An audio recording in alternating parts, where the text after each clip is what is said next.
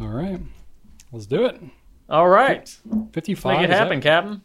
What? Is that really what we're doing? 55? Is that what we're on? Yes. My goodness. I know. That's wacky. Crazy. All right. Let's make it happen.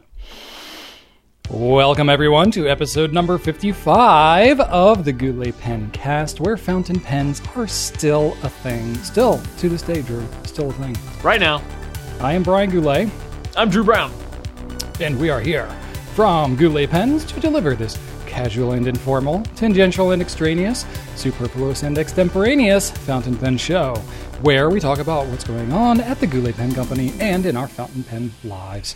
In today's show, we're going to be talking about pens with anything but screw caps, why broad nibs might feel better for newbies than finer nib sizes, our favorite stub nib pens, dense pens that are small but heavy, how much our kids are into fountain pens and how much we're forcing them, and we're going to give a spotlight on the Jinhao Dragon 999, speaking of dense pens, and lots of other education/nonsense that you have come to know and love from our pencasts. And we're going to kick off today's episode, as always, with some feedback. Yeah, we are. Let's hear from Elizabeth, Brian. And she specifically says, Drew, which is me, so hello, Elizabeth. Mm-hmm. Drew, as far as favorite inks, I've been using, Brian, Pelikan Brilliant Brown. She's been using Pelikan Brilliant Brown for 30 years, Brian. Wow. Not sure if it was always called Brilliant Brown, but it should be at the she's top the one. of... She's the one that's been using it. She says it should be at the top of all lists. Of Just saying. all lists? Of Wow. all lists. Even lists of like best soda pops. Wow. Brilliant Brown. I feel like there's a little bias in here. Best Japanese-made cars. Pelikan Brilliant Brown. Best tennis rackets under $30. Pelikan Brilliant Brown. Pelikan Brilliant Brown. All right. I love it. It's the number 42 of the lists. I love it.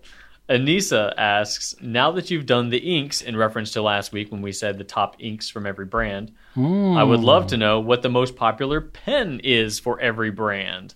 Ooh, that's a good idea. We could probably do that. It would be a little bit more complicated because with ink, I did just ink by quantity, bottles of ink by quantity.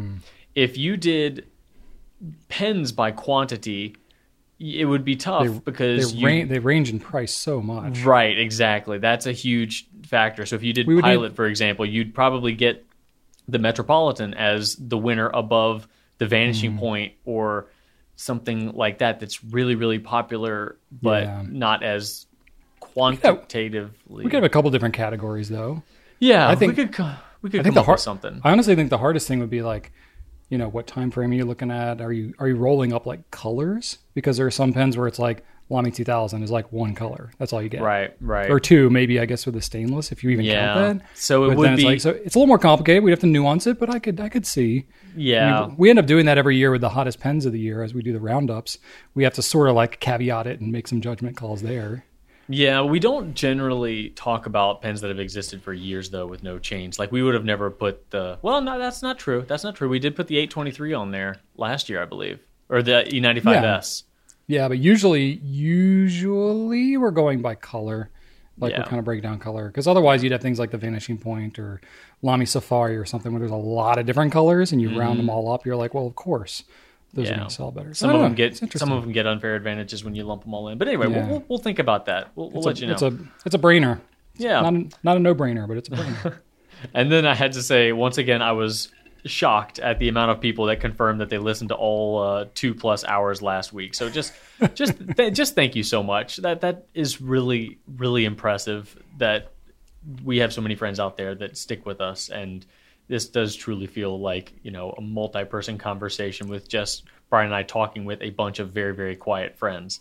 So thank you for being a part of this. It never ceases to amaze us, and we promise you we very often talk about that, and we very much are genuinely appreciative, and it's noticed, and we don't take it for granted, for real. So I just wanted to say thank you. Yeah, absolutely. I echo that. I got some feedback from Robin. Says, Brian, I've been thinking about your struggling with the heat and being hot. In case you have not considered this, knitted t-shirts are not all that comfortable to me in high heat. I've found woven fabrics much cooler, and in particular woven linen shirts. I've not found anything cooler for a summer wardrobe. The con is that linen needs to be ironed. Nope, that's immediately out of the question for me. But in your backyard, working in the woods, who cares? That's an interesting thought. I've never really tried that. I don't know that the format of shirt, I'm thinking like, you know, whatever, like beach wear. That's kind of what I'm envisioning with like linen shirts, like Caribbean style shirts or something. I don't know that those would be durable enough to hold up, because I'm thinking they're like button downs mainly. And like, I'm not going to wear a button down in the woods because I'm going to get like bugs and twigs and crud in my shirt. Like, it's already bad enough. What I have been wearing more is like the like athletic type, you know, shirts, like the Under Armour type, you know, stretchy wear. I think that anything synthetic is also better than cotton. So as long as you're doing not cotton, you're on the right track. I'm still finding it, but I mean, no matter what, I'm going to sweat a lot. It's not the attire. I mean, yeah, you can be wearing no shirt and still be sweating like crazy. I mean, that's just, oh yeah, for sure. That's going to happen. Yeah, but it is interesting though. But I do often try to wear long sleeves and pants though, just because, you know, not that I want to, not that I think it's comfortable. It's efficient. It makes sense. Well, no, it's because I have bugs. I get scratched up on my legs when I'm working in the woods, and then I'm really allergic to poison ivy, and it's freaking everywhere here because we're in Central Virginia. Yes, that is the definition of efficiency, Brian. It is the best choice. It's not efficient. It's uncomfortable is what it is. It's efficient at getting the job done. It performs as a layer of clothing better than shorts do. You've never brought up efficiency when it comes to pants. You brought up costs like value. Cost, efficiency. They do the job of shorts and they do the job of pants. They don't do the job of shorts. They cover up your butt. Oh, that's not the only job of shorts. Yeah, they do. They just do the same thing as pants, but cover up less. They're just less pants. You and I are just never going to agree on this, Joe. We are just on two different planets. I'm jumping the gun on this. This is more on the personal side. But we have some cargo shorts on order for Joseph, and he is so pumped. He's like, I'm going to be able to carry my pencil in my cargo pocket, and I don't have to look for my pencil in my backpack. And I'm like, that's right. Oh my god! You're gonna be carrying cargo in your cargo. Oh man, it's like when pockets. It's like when Apollo Creed gave Rocky his American flag shorts, and it's like, really? No, I can't wear these. Like, no, it's your time. It's your time. Yeah. To be fair, I had nothing to do with it. Joseph wanted them. He asked Rachel. They ordered it together, and they informed me after the fact. This was just pure genetics. This was not me pushing cargo. This was just Joseph being pragmatic and practical and intelligent and forward thinking. That's amazing. And him desiring, he was like, there has to be a better article of clothing to accomplish all my needs. And he settled on cargo shorts. And I'm like, that's my boy. That's my boy. Anyway. Wow. Well, thank you, Robin. I'm going to have to try that. I'll look around. There's got to be better options because, you know, I do sweat a lot. Anyway, cross that off your bingo card. All right. Kat says, in reference to Brian and Rachel working together, common goals, different skill sets is the foundation of any good partnership. Proud of you guys. Well, thank you, Kat. I would agree with you on that one. And then we got an email from David. Said, hi, I'd like to learn more about your mental health awareness half day, perhaps on a future podcast. So, you know, this actually didn't come in directly as Pencast feedback, but Adrian received it through customer care and was like, hey, maybe you guys should touch on this. So we just had a mental health half day, which we're going to talk a little bit about that later in the episode as to what we did. So I figured I would just touch on it a little bit because we have talked about it in Pencast here before, but it's worth mentioning. So it's not like an awareness day. When I hear that, I think of like a national thing, or it's like some bigger organization that's doing it. It's not an awareness of mental health in general. It's literally just our own internal thing.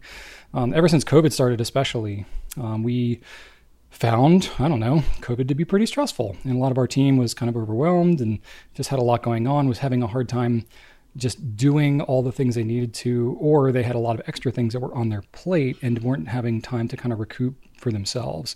So we started just kind of, after talking to our team about like what would feel restorative to everybody, just doing an extra half day a month. Not every single month. We don't do it during like the busiest times of the holidays, but like probably 9-10 months out of the year.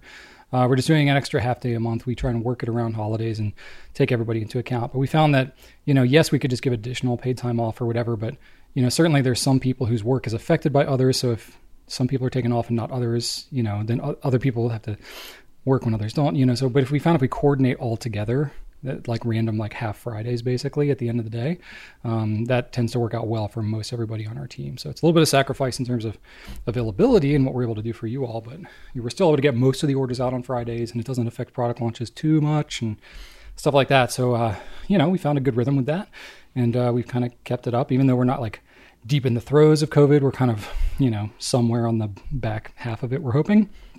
We found that to be still a beneficial thing. So I don't know if we'll continue doing it forever in the future, but at least for this time, we found it to be really beneficial. It hasn't set us back too much from a productivity standpoint, and just our team has just raved about it. And honestly, Rachel and I too, probably of anybody in our company, whoever's like not, still affected by anyone else who's working at any given day, the two of us get impacted by that probably more than anybody, because we're the owners and it kind of all falls on our shoulders when whatever happens. So by everybody taking that time off, we're actually able to take time off and do some intentional things too. So it's kind of worked out for everybody. So it's more just a Goulet internal thing. Found it really beneficial, but we still pay our team like normal. We're just giving that extra half day and coordinating it together. Not unlike you would have like a paid holiday or something like that, but it's just a thing that we've been chosen to do together. So it's been really beneficial. And we got some cool activities that people have been doing, whether it's recuperative activities that, going to see a movie like Drew will often do. Some people like to go on a hike or spend time with their family or something. I've done things like certain home projects or running errands, for places that are normally, only open during work time, and it's hard to get down and do that kind of stuff. I can take my time and go do some of those errands, or, going getting welding supplies or something, which is what I did on Friday. Getting together with a friend I haven't seen in a while, that kind of stuff. So it's been really beneficial. So anyway, a little detail on that, and it's been really helpful. So thanks for the support and on that. And, definitely mental health is a big thing for all of us, and we're talking about it more. So that's good stuff. So speaking of mental health, we have some mental product knowledge, mental information to share with you. There's no segue here. We got new stuff to talk about. So let's talk about some new stuff. All right. Well, got one new thing to mention here for me. Got a whole bunch of new nibs, Drew. That's new right. Nibs, you have nibs, been in the nibs like Scrooge McDuck. Deep in the nibs. I'm swimming around in nibs. Oh, that would be really painful, actually. Well, so would Coins. He'd be dead on impact. Oh, Coins. Yeah, it's like landing on a solid metal. Like that would be terrible. But it's a cartoon, Anyway, Pilot Custom 912. So already they had some interesting nibs. But Pilot USA previously had only brought in a few of them. We had tested some additional nib sizes a couple of years ago. Actually, this was like several years ago. I want to say 2015 or something, when they were first looking at, the Pilot Custom 912 as a possible vehicle for more obscure nibs, because they just do have a lot of nibs available on that pen. Well, they just decided this year to bring them all. So there are 15 different nibs, different nib grind, nib types available on the Custom 912. So that's a lot. I have previously used 8 out of the 15.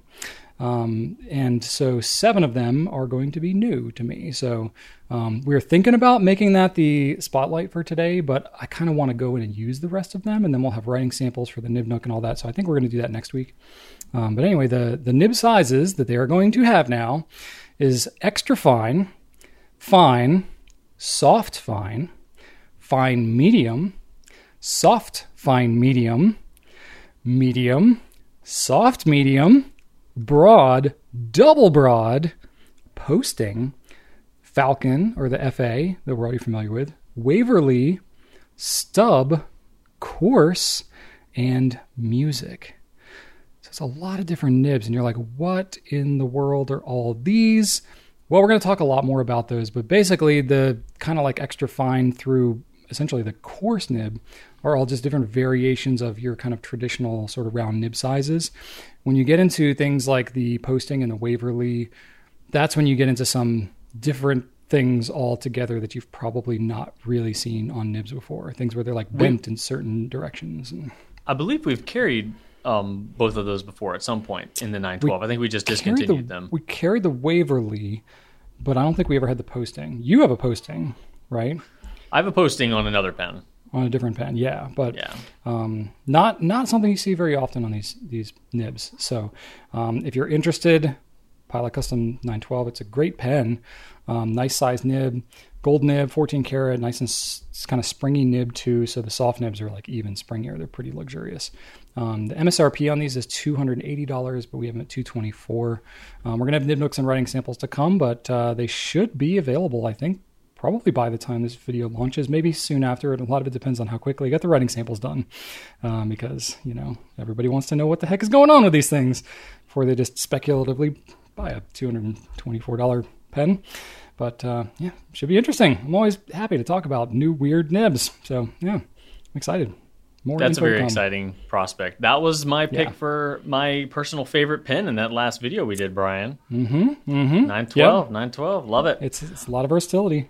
Yeah, and nothing major pen related, but we do have another Field Notes version available now. They have quarterly editions, and their summer quarterly edition is a Great Lakes themed Field Notes pocket notebook set. So it has information about the Great Lakes, multi-pages of information. A lot of the times a Field Notes book might have something on the inside cover. This one has more than that, so it actually has a substantial amount inside that you can open up and extend, in addition to all of the blank pages that you actually write in. So it's pretty unique. If you are in and around the Midwest region and have a soft spot for the Great Lakes, this might hit that soft spot. Anyway, we've also got a new Retro 51 rollerball available, and this one is called the First Ride. And it is themed after like an old 60s Mustang, so it's red with a little bit of chrome-inspired finish to it, so it looks very like old-school muscle car-y. So if that's your jam, this pen also might be your jam. Brian, as far as a 60s Mustang representing your first ride, I just have to say, if they made a Retro 51 off of my first ride, it would probably not sell very well, because it would be an 80s luxury sedan that was kind of falling apart. So mine was an early 90s luxury sedan. Yeah, so I don't know. Maybe we should reach out to Retro if they're going to be doing this first ride thing. Maybe they could do a 86 Crown Victoria for me. Mine was mine was a 92 Oldsmobile Royale 88. Ooh, there we go. I feel like these things would sell like crazy. Who wouldn't want pens inspired after these classic automobiles? Everyone. I would I would insist that they have like the front of it, just like my car. The front of it would need to be like glossy, and then the back half would need to be like vinyl. So to like, because it had that like half vinyl roof, you know. You got to have some fake wood paneling on there too. My car didn't have wood paneling. Yeah, but it's still of the era, you know. It would. I suppose. My car was essentially all of the police cruisers featured in like all those early '80s. Like Naked Gun, like police Naked Gun. I want to say the first Terminator had a bunch of them in it too, but it was fine until it fell apart. It was drinking more oil than it was gas. My parents had a Ford. I think it was a Crown Victoria station wagon. Oh, yeah. Yeah, that thing was a beast. Yeah. It was a beast, yeah. It was, for learning a vehicle, like, it took up most of the road. So the first thing I remember being terrified of was just like, am I going to either end up in the ditch or hit another car? Because I don't feel like I'm enclosed in my lane. I feel like I'm too big for the lane. You are a lane. You're like a whole lane. It was interesting to learn on that, but... Anyway, that's it for new stuff. A little fun fact here. When you mentioned the Great Lakes, I had a fun fact about Lake Superior that I looked up here because I remembered I had this fact, but I didn't. I wanted to double check it. There's enough water in Lake Superior, just Lake Superior of the Great Lakes, to cover all of North and South America in over a foot of water. Isn't that crazy? Wow. Isn't that crazy? So that's a deep lake. It's a deep lake. Man. Yeah. So anyway, there you go. That's why they're called the Great Lakes, because they're pretty great. Yeah. All right. Let's move on to some Q&A questions. Okay, Brian, are you ready for Q&A numero uno? Am I ready for Q&A? It's a good question. From BJ, from Bradford Johansson. That's Bakersfield Jehoshaphat. No. Anyway, it's BJ, and BJ is asking, "Hey guys, thank you so much for all that you do. I have a question. I'm not a fan of pens with a screw-on cap. What are some of your alternate closure pens?" Well, that's a good question. First off, I'll say you are empowered to search in more detail at your own leisure on our website, because we have cap type as one of the filtering features on GouletPens.com. So you can basically select everything other than screw cap, and you'll see every other alternate option that we have. Because screw them caps. Screw them. But I didn't want to just cop out on the answer here and say go look at our website, so I'll give you my thoughts as well. I would say that screw cap is probably the dominant cap type. I didn't go through and count them all up, but I think think that's safe to say. Yeah, over time, I think it's proven to just be the simplest to produce, simplest to maintain. It's most reliable over time. It's purely mechanical. There's not a lot of moving parts or anything to deal with, so not a lot to wear down. Though I will say, I personally don't mind screw caps, but what I don't like is screw caps with completely unnecessary number of threads, especially really long threads. If it takes 3.5 rotations to get your cap off, I'm like, this is unnecessary. Come on. Not all pens are like that. I find that a turn and a half or less is perfect, because then I don't have to reposition my hands at all. And then it's it's almost the same motion as a snap cap. So I personally, I would say, and we do actually list the number of cap rotations, because that's something that's we care about that. When we make recommendations to people, it's easy to have those things listed. So we've gone through, and this is not a measurement that's provided to us by any manufacturer. So we have gone through literally every single pen that we have and done how many rotations of the cap it takes to take the cap on and off for a screw cap pen. So I like all pens that are 1.5 turns or less. So if you like a particular pen, BJ, and you find it has a screw cap and you're like, if I must, look for something with 1.5 turns or less. Okay. I would say I'll try to go through everything. I didn't study. I did a lot of this from memory, so forgive me if I miss anything, or post in the comments if you notice I miss anything. I would say second to the screw cap pen, the snap cap is going to be the most popular. It's got basically a physical, I'll call it a clamping mechanism, holding the cap on so that you don't have to twist it. But there is some kind of mechanical device inside of there, may have some kind of pressure bars or some kind of clamps or dog ears or clips or something going on inside the cap. And still preferred by a lot of people. It's still quite popular. Popular pens that have a snap cap, Lamy 2000. We've mentioned that many times. It's one of the least obtrusive snap caps that are out there. Lamy Safari, very, very popular snap cap. Lamy in general has a lot of snap caps. Pilot Metropolitan, another very popular snap cap. Oftentimes with a snap cap, you can sort of tell just by looking at the grip of the pen, because it'll usually have either some kind of ring or indentation that's either right up near the grip where it meets the body, like the Metropolitan does, or you might have it near the edge where it's the grip meets up to the nib. So like a Safari or a Lamy Studio or something, you might have a little bulge or a little indentation, because whatever mechanism that's in the cap that it snaps into has to mate up to something mechanically on the grip of the pen in order to make that snapping. So the Lamy 2000 is kind of special because it's got those little dog ears that kind of stick out on that retainer ring. And so that one's kind of special. But, most other pens, you can kind of tell there's extra stuff going on around the grip section. But we also denote it on every pen that we have as to what kind of snap cap it is and stuff like that.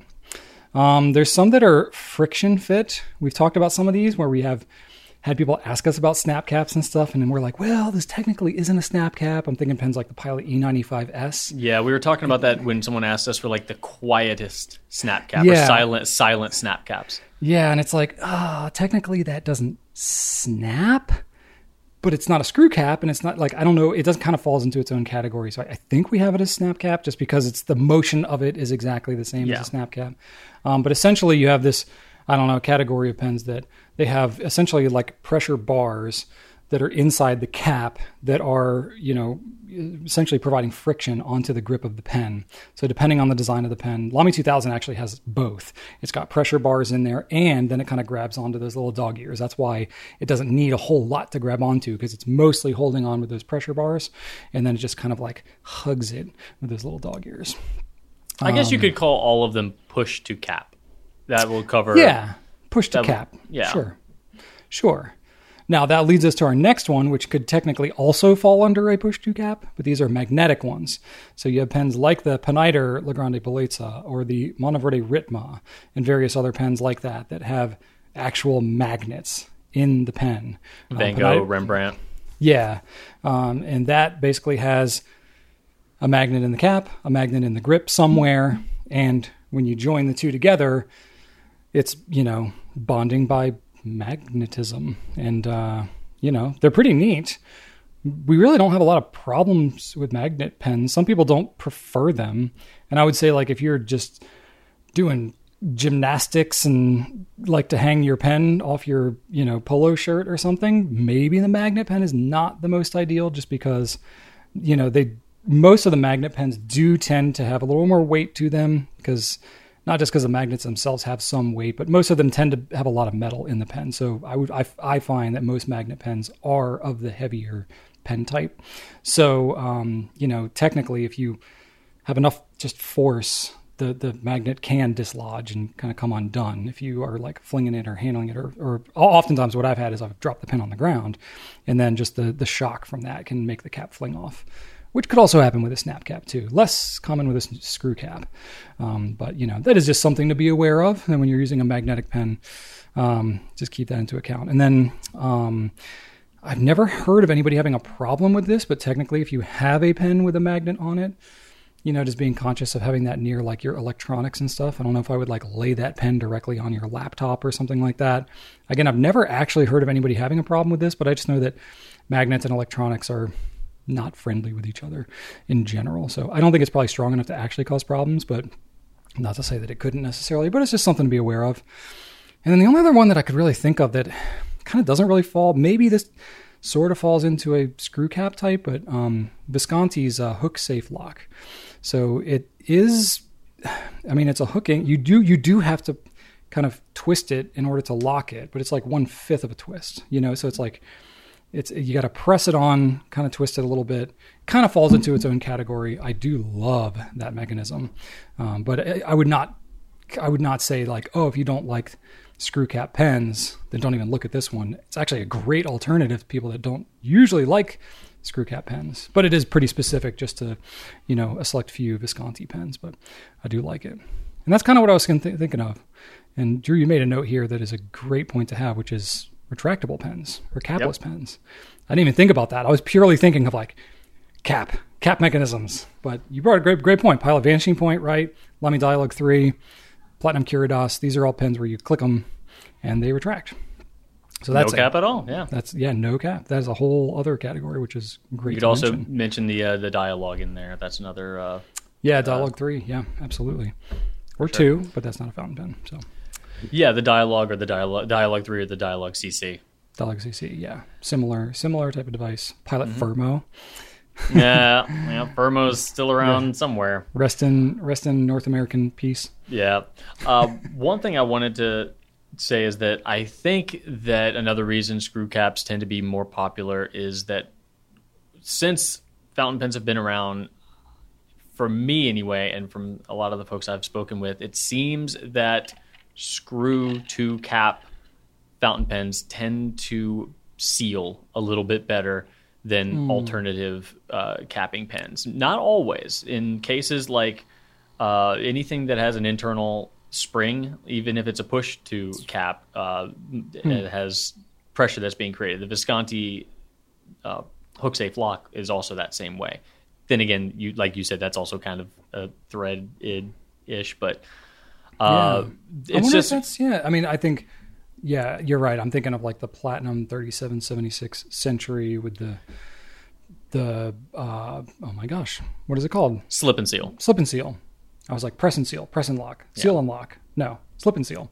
That definitely. I mean, Visconti on their hook safe lock have really good sealing in there too. Right. So, but as far as, I think that you need, it's much more common. Yeah. Yeah, that action of sealing the pen through the use of threads does bring about security. If you think about other things that thread, you could have plumbing that threads, and it can be watertight. It's a pretty effective system. So for keeping things airtight. So though with something like the 2000, the E95S, I found that those pens seal incredibly well. So that's not all of the time, but I think it's probably in general. Yeah, it's probably simpler to design a really positive seal on a pen where there is a screw cap.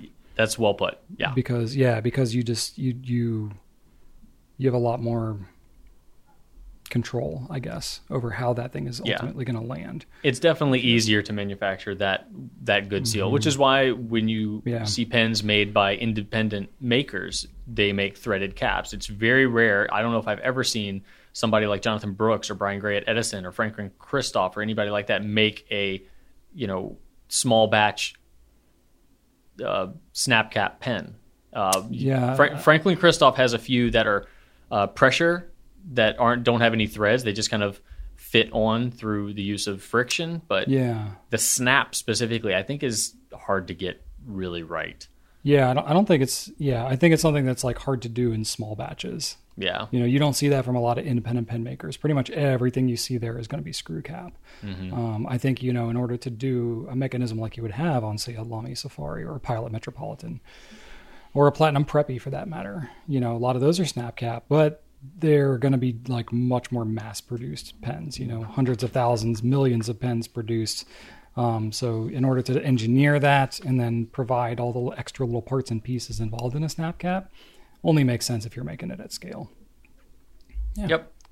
Cool. Good question. All right. Got another one here. This is from Brad the Bear 1. Brad, I know, has asked some questions before, so thanks for keeping up with us, Brad. This question is for you, Drew. How would you explain why broad nibs generally tend to be smoother for people who aren't fountain pen users? Is that even true? Do you agree with that? I think that's a accurate generalization, I would say.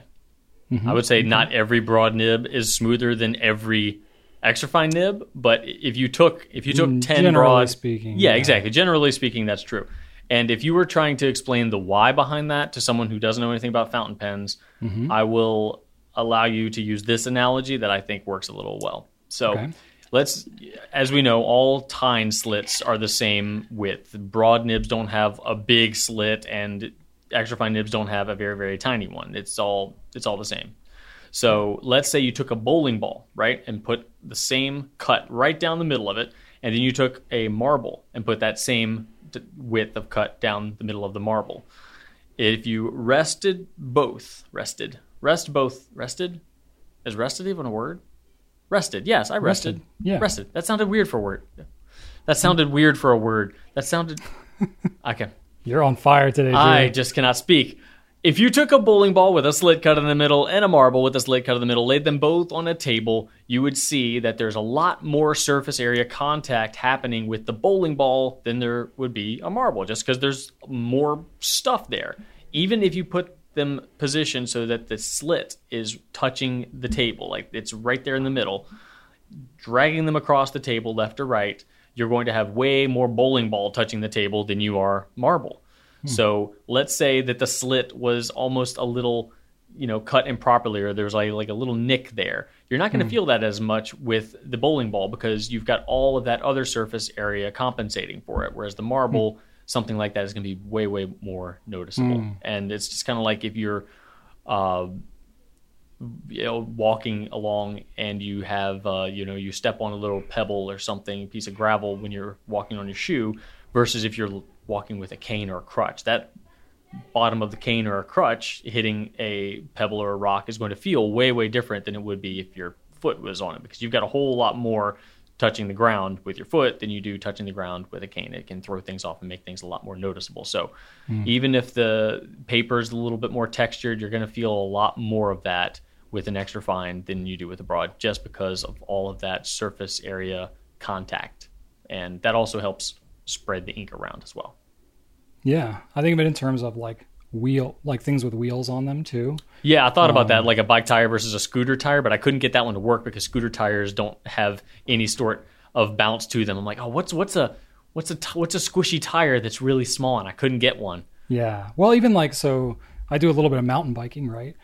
Over the years, the standard for mountain bike tire sizes has gone up. Like now, the standard mountain bike tire size, for like downhill riding and stuff, is going to be 29 inches. And that's much bigger than the 26 or even 24s that were more of a standard years ago. And the only reason for that is the bigger the tire you have, the smoother the ride is going to feel on rough terrain. It's not unlike, obviously it's not a moving wheel that you're dealing with a fountain pen, but it's a similar concept. You're dealing with a round, on most nibs, some nibs are an exception, but on most nibs, a typical nib size, a fine versus a broad, for example, it's a round nib making contact.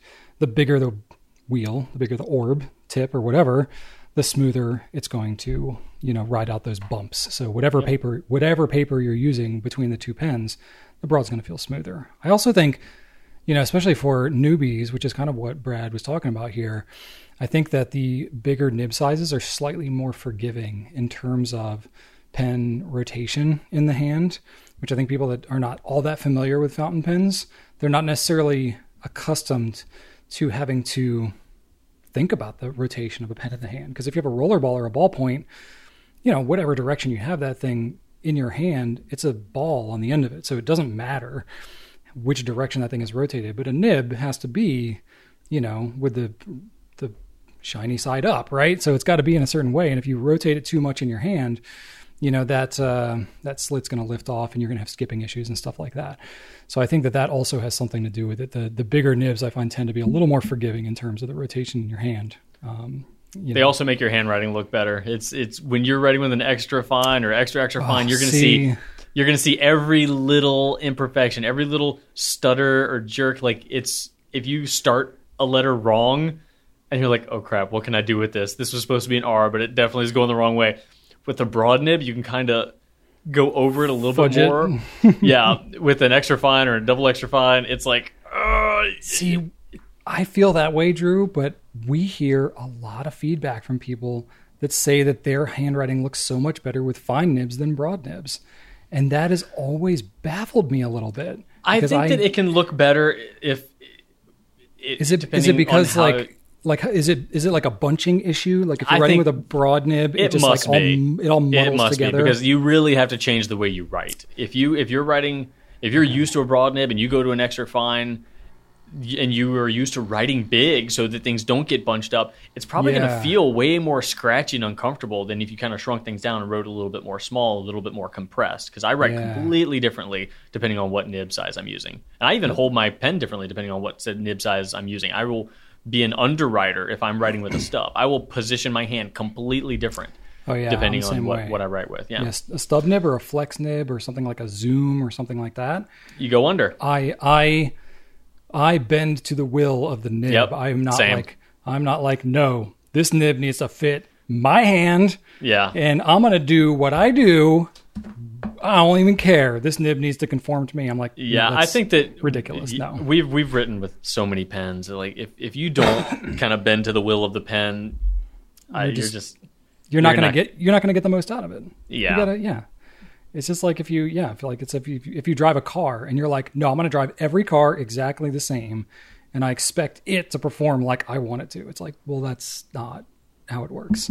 Yeah, you got to drive it differently. Anyway. Now, that's not saying that you can't keep on searching and find that one car that's perfect for you and stick with that. For sure. But if you do allow yourself to bend with the wind a little bit, you'll probably find that you can enjoy a wider range of different writing experiences. Yeah. And that's what we're here for, right? It does take time, though. But I am curious. This is something I would love feedback about in the comments, especially if you're thinking about yourself or people that you know.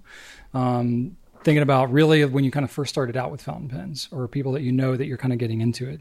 Did you yourself find, and people that you know that are getting into it find that, fines or broads or somewhere on that spectrum, the finer nibs or broader nibs are easier to start out with? I'm kind of curious just to get some subjective feedback about that. Because I think that, most people generally want, in the US at least, which is where we're based, most people want finer nibs, mostly because our paper sucks. And if you're using a broad nib with really crappy paper, yeah, it might feel okay, but it's going to absorb in and bleed through, and it's just not going to be a good time. So that almost takes, like, the writing experience almost takes a little bit of a back seat if you don't have control of your paper. So I think there's a heavy distribution that goes toward the fine side in the US, but I'm really curious, because we have a big global audience on YouTube here. I'm really curious, what impact you all see in terms of yourself and others who are newer to fountain pens, and which nibs are preferable before you really kind of get the hang of them. So I'm curious about that. All right. Cool. Question 3 is from Sousa.Jesse. And Brian, we're going to need to know, what is your fave stub, nib, size, and brand? Okay. I went through this. I looked through basically all the stubs we have on our site, and I gotta say, I found it a little lacking. Just our offering is a little lacking. Oh no! And it's not because I'll talk to the owner about that. You really should. I love stub nibs. I always have. It was like when I first started out with fountain pens, especially. Maybe I'm still carrying over some newbie impression from the last question, but to me, it was like one of the favorite things about starting to use fountain pens at first, because it shows good shading and shows off some cool attributes of a lot of inks. But also it's like a way of cheating to make your handwriting look better instantly without having to like actually practice a lot or learn calligraphy or anything. So I was like, stub nibs are awesome. They just make your handwriting look really fancy and kind of cool you have to kind of get used to the stub and not over rotating your hand. But once you kind of get the hang of that, that's a lot easier than, doing writing drills and making your handwriting actually look very consistent. I just think the variation looks really cool. So I naturally used a lot of inexpensive stainless steel stub nibs. Things like the Pelican Script was one of the first ones that I really loved a lot. I used the Lamy Joy. Of course, the Lamy nibs, stub nibs you can put basically on any Lamy pen. That was my first writing. That was my first fountain pen. Yeah, that was a 1.1 Lamy? Yep. There you go. Yeah, so it's a great introduction. And the disappointing thing is that you think, like most other nibs, like, oh, when you get into gold nibs and all that, like it gets even more enjoyable and more exciting, all that kind of stuff. But man, there were just not all that many stub nib gold pens, especially with a lot of different size options. So me personally, I like pens, the stub nib sizes in the 1.0 to 1.1 millimeter size. So a little on the finer size.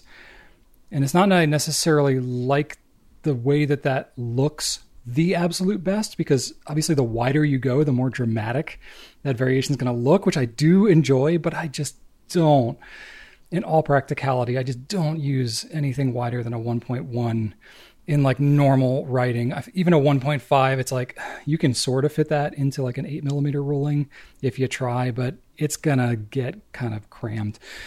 So then you're really talking about like, okay, I'm either like skipping lines here to try to do this, and then it's just not as practical, or I need to be doing like some kind of sketching or drawing or correspondence on blank paper and all that. And that's not how I use it as much. So I will kind of purposely, use broader, like wider stubs, kind of for that purpose, but I'm not like carrying around a 1.5 or a Lamy 1.9 or something like that. It's just very rarely am I going to actually use that every day. So I do tend to be much more on the 1 millimeter side of things. So I do like a nicely tuned gold stub nib. I don't find that it's super necessary because I'm not flexing it. I'm not really bouncing it or anything. So as long as it's smooth, as long as I get some fairly crisp line variation, I don't think you have to go with a gold stub nib. There's a lot of good steel ones out there. But of the gold ones, I do like the Pilot Vanishing Point in the 1.0. The Sailor Music is basically the only other one that we have right now that is in that like 1.0, 1.1 size. The Sailor Music nib I'm not as much of a fan of because you got to hold it at a higher angle, and I hold my pen at a naturally lower angle, so I really have to kind of contort how I would naturally want to write, and I just don't enjoy it as much. So plus that nib, you're not getting any bounce to it with a gold nib. It's pretty stiff anyway. It's got a little bit of tooth. So I don't find the Sailor Music nib for my personal style of writing to be any more enjoyable than a stainless steel nib would be. So wouldn't necessarily be the one I gravitate to. Plus I would get like, a zoom or something interesting like that anyway. For steel nibs, I think they're far more popular for stubs in terms of what people are actually using every day. Part of it's availability, part of it's affordability. I do love Yovo's 1.1 stainless steel stub, which is available on a lot of things. That's what we have on our Goulet nibs, which of course you can put on a lot of different pens. It's what Edison uses. Penlux has it. Monteverde and Conklin have their own as well. So, that's a really just tough stub to beat, honestly. But Pilot's is pretty decent. They got a 1.0 that they have, that you can get on a couple different pens. TWSBI's 1.1 is pretty good, and Lami's 1.1 honestly is pretty solid. So I really like, honestly, a lot of the steel 1.1s. So I think most of the time I probably end up using the Lami's the most, just because a lot of times when I'm doing writing samples and I'm doing things like that, I'm using Lamy pens just because they're really easy to clean. And if I'm using stubs, kind of demonstrating them for like video purposes and stuff, it's just easy to use Lami's, and I can swap out the nibs on the pens and stuff like that. So, you don't even have to buy a whole new pen. You can buy just the stub nib, and you can put it on whatever Lamy you have that's not a 2000. So I tend to gravitate towards a Lamy, but I also like TWSBI's and stuff like that. So, yeah, and then the calligraphy pens are cool. I know that's what Drew's going to talk about here in a second. I'll let you kind of cover those, but I tend to be just much more on the pragmatic side when it comes to stub nibs for myself personally. How about you, Drew? Nothing about the way I write with fountain pens is pragmatic. That's not ever, I'm not a utilitarian fountain pen user at all. It's purely fun. Yeah. And I mean, obviously I take notes with fountain pens all the time. That's utilitarian, but I don't seek out fountain pens for their utilitarian purpose. And when I buy a fountain pen, I'm never saying like, all right, well, how practical is this? Ever. Yeah. I don't care about that at all. I'm looking for fun, joy, and personality. And so me thinking about, well, what stub would be the most practical within lines, I'm like, no, that does not enter my brain at all.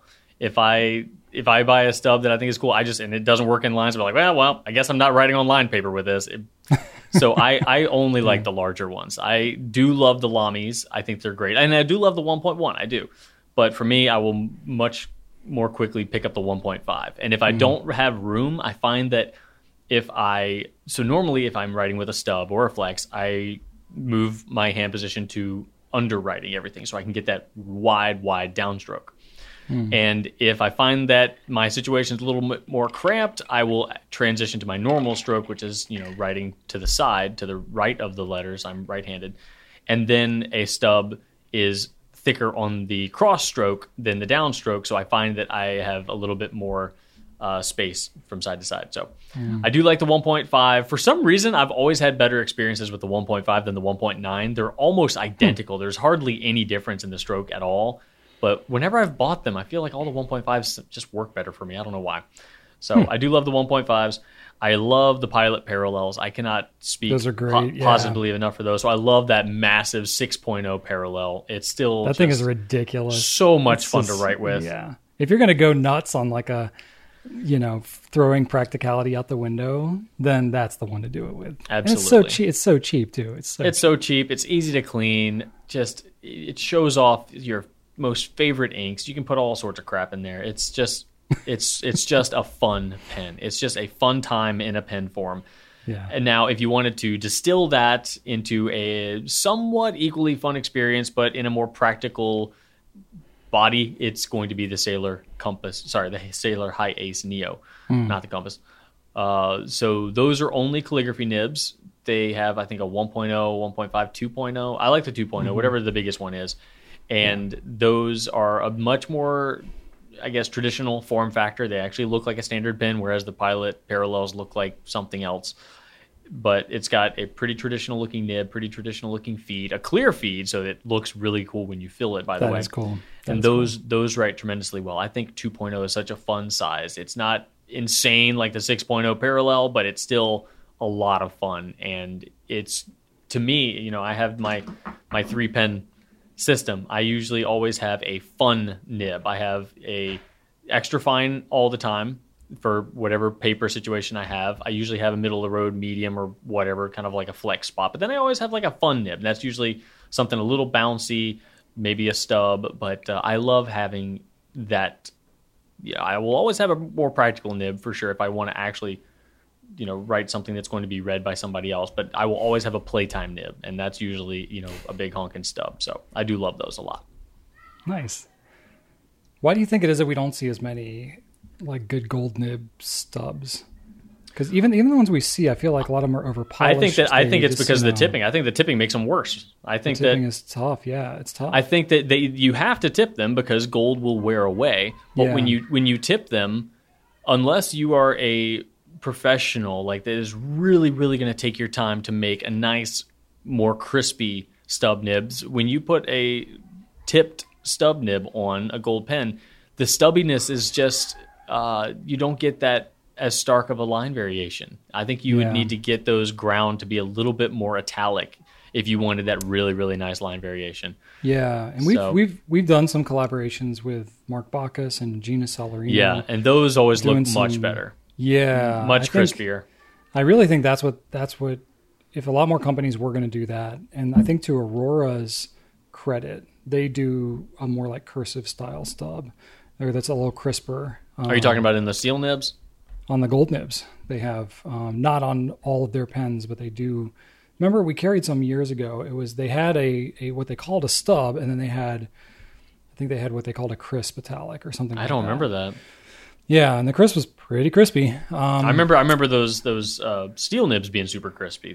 That was on the Ypsilon. No, these are on the gold nibs. They had a couple different options. I don't recall those. But yeah, they don't have a whole lot of them in the U.S. They're not super popular. But so it can be done. But I mean, we know from doing some nib work and having a little bit of training in that way, it's a lot of extra steps to do a nice, like, kind of crispy stub that writes well. And that doesn't tear up paper, yeah.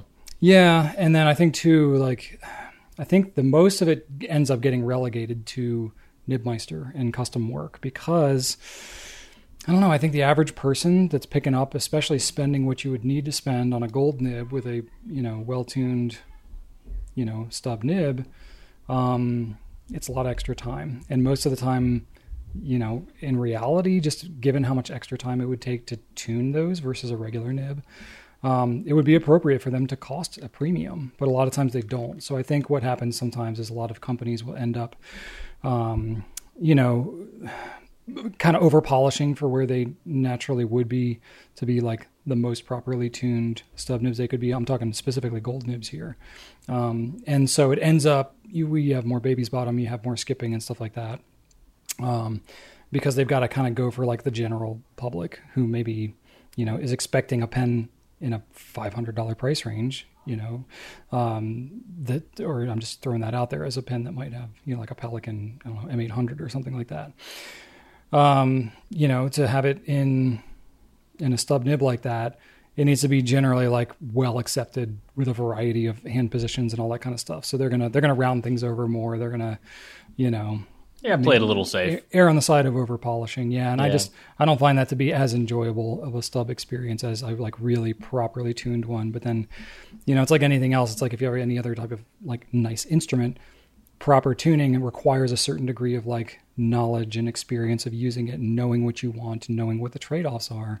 So I think it ends up sort of getting relegated to the world of, aftermarket custom nib work for people that want that experience on a gold nib. But I think, honestly, you just don't even have to go there, really. I would say if you're wanting to get good stubs, you can stick with the steels and get a really great stub writing experience. Spending more on gold nibs, on stubs in particular, is probably less of a payoff than almost any other nib.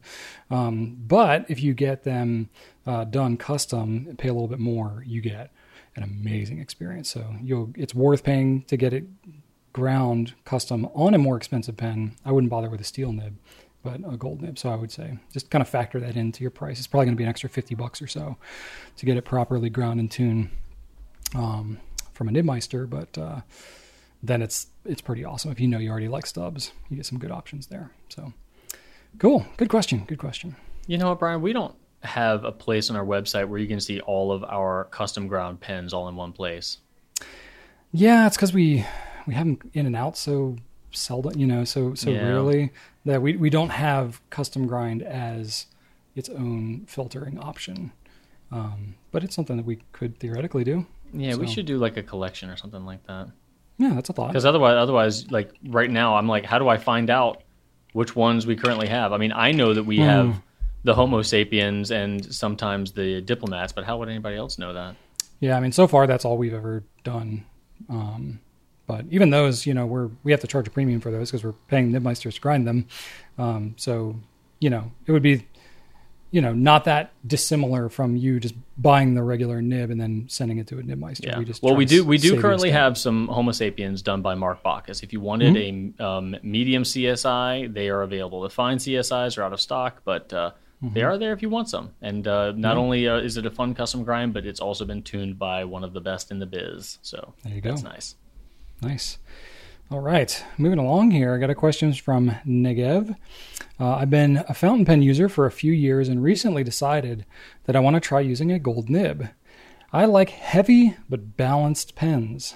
Yesterday, I took a trick. You're contagious, Drew. What it is I ate a peanut butter and jelly sandwich right before we shot this, and now I'm drinking an iced coffee, and I'm just like, everything I'm eating and drinking is just like causing mucus to build up. Oh yeah, throat. that's so the worst. I feel like I sound weird this whole episode. I'm not sick or anything. I just made some poor life choices as we got into it, and I got a bar of chocolate. Now you need to have some Skittles and some orange sherbet. No, I also ate a Greek yogurt. That's not helping. Oh my God, what are you trying to do? I got some chocolate here that I'm going to dive into in a minute. Also not helping. So sorry if I sound like my throat needs to be cleared this entire episode. Now you know why. Jeez. Anyway. Negev says, yesterday I took a trip to my local-ish pen store and asked to look at heavier pens with gold nibs. To my surprise, the seller told me that those don't really exist. Well, I mean, come on. They do exist, but the seller just didn't feel like going through them all. But we will. The vanishing point is metal, but it weighs very little. Very little? I mean, I don't know how heavy you're looking for, Negev, but that's not exactly a light pen. I don't know. The King of Pens is heavy, but it's far too big for my small side of average hands. There's the Pilot Metal Falcon. Hey, Drew. That's a hefty pen. Maybe a Faber-Castell. And I think I once saw a metal Mont Blanc with a gold nib. They have many of them. But that's about it. Can you talk about why there are so few pens in this category, which I've dubbed as dense pens? Yeah, like not like King of Pen size, but yeah, it's easy to get a heavy pen just because it's got a lot of mass, but a heavy pen that's also thin and well balanced with a gold nib here. So this is a pretty specific request. Yeah. It's interesting though, a little challenging. So specifically to the last question about why there are so few pens in this category, generally speaking, the heavier pens than some of the ones that you're describing don't sell as well. So they need to have that balance, and people prefer a nice balanced pen, not something that's going to be small and very, very heavy. Some they do exist though, and we'll talk about some of them. So, but that's why you don't see a ton of them. The Vanishing Point LS is where I'd first point you. If you're already looking at the Vanishing Point, if you like that and you just want a heavier version of that, the Vanishing Point LS is slightly larger, not a ton larger, but it is about 10 grams heavier. So that one might be just your ticket. So definitely check those out. I didn't realize it was that heavier. That is pretty substantial. Yeah, they're definitely heavier. And then one pilot pen that goes under the radar are the sterling silver pens. They are called the Silverns. They look sort of like the E95S, and they are made of sterling silver. And as you know, sterling silver is quite heavy as well. And again, those are going to be about maybe not 10 grams heavier than the Vanishing Point, but they're up there. They're definitely heavier than the Vanishing Point. So that is a small pen that is pretty substantial in the hand as far as the ones I've experienced are. So The other ones that come to mind are ST DuPont pens. So their line D pens are relatively thin compared to their weight, and they're pretty substantial. They're mostly made of metal, layers and layers of lacquer on top of that. So you are getting a lot of weight in your hand that's not in any way bulky or nothing you would consider to be unruly or something. Is definitely not anything as large as the King of Pens for sure. Their Space Odyssey pens, now you're getting way up in price, but that thing it literally has metal like wings on it. So that's probably the smallest, heaviest pen that I've ever held. Just in terms of diameter, that thing is, I don't know, maybe there's actually a black hole in it because it is super dense. Especially the Prestige writing kit version. That's the one with the actual tails on it. So you could get into the larger pens like Visconti. Obviously, their Medici pen, that is around the size of the King of Pens, probably larger. And it's made of stone. So that's going to be pretty darn dense, heavy. Yeah. Yeah, that's a pen made of stone is probably as dense as you're going to get, apart from it being solid metal.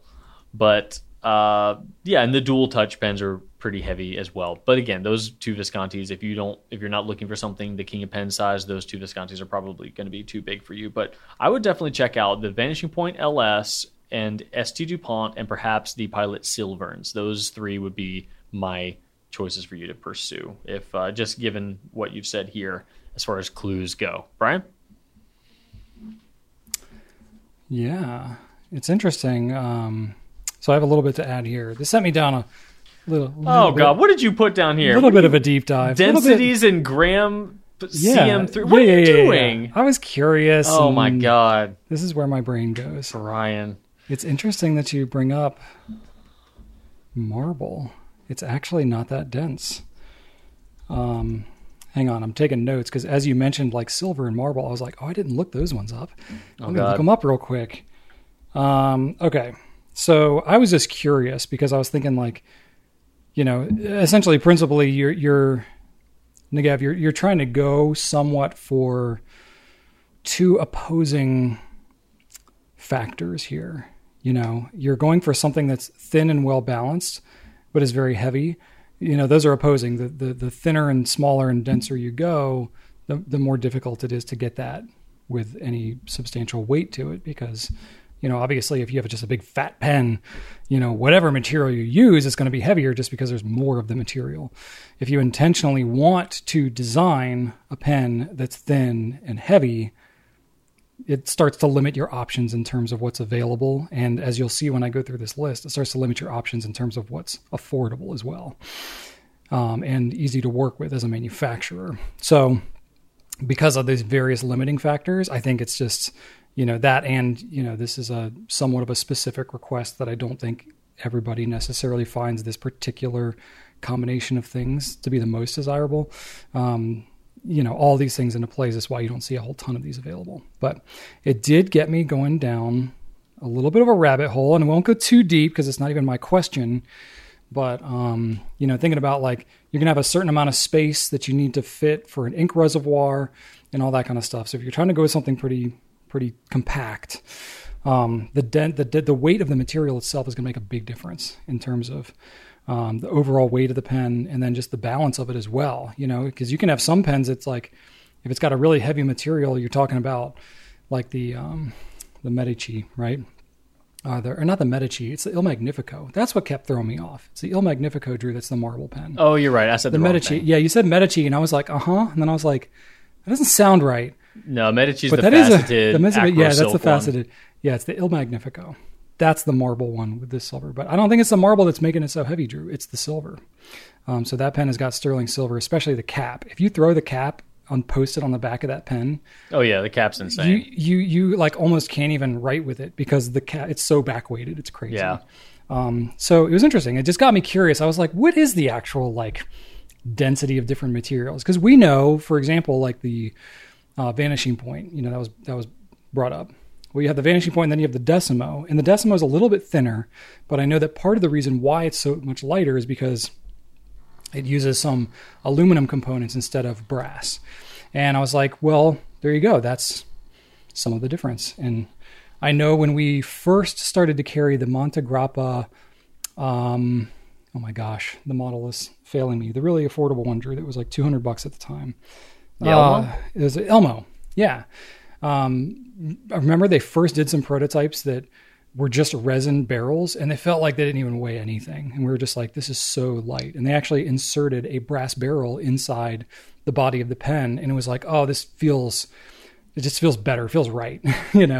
So like literally they put a brass barrel in there just because it adds weight to the pen and helps with the balance. So definitely that's a factor for pen designers and pen engineers to consider the different materials, in terms of how it balances the pen and how much the overall weight of the pen is. So I was just curious as to how much it affects that. And so I looked up all these different metals that I know that are typically used in fountain pens and various other materials just to get some perspective, because it's like certain materials, it's like, well, what if it's, what if it uses, copper instead of brass, or if it's titanium instead of, silver or whatever. It's like, how much does that actually impact how it's going to feel? So just looking at the densities, which, there's different ways to measure density, but the grams per cubic centimeter is a standard measurement that I looked all these up. So the heaviest material that we find commonly in fountain pens is gold, and that is 19.3 grams per cubic centimeter. And then everything else is way less than that. Silver, because you just mentioned sterling, Drew, 10.49 grams per cubic centimeter. So that's pretty up there. Pretty heavy. Heavy. Surprisingly, I was like, wow, silver is heavier than basically every other metal that you would see used in like the body of a pen. It's rare that we see like a solid gold, pen body. Usually you see it on nibs. Copper is, we've seen some copper pens. Went from like, I'm thinking of like old Keras Customs, and Kaweco's had some copper and stuff like that. Those are dense. Those are 8.96 grams per cubic centimeter. So still less than half of gold, which is crazy. Brass is not far behind copper, 8.73. Stainless steel, depending on its alloy, is around 8. Steel, just plain steel, is 7.85. So all these are still fairly heavy, and these are all pretty substantial metals, and you honestly don't see a lot of these as components in most fountain pens anyway. A lot of times there'll be trim pieces or nibs or whatever. Titanium is 4.5. So titanium is really strong for its weight, but it's, almost half of what steel is. Aluminum gets really light, 2.7. So you think about if you have pens with aluminum components versus, say, stainless steel, it's like a third the weight, right? It's kind of crazy. Marble, I just looked it up, depending on the marble, 1.9 to 2.8.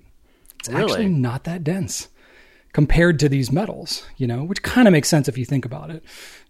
There's... You said 2.8?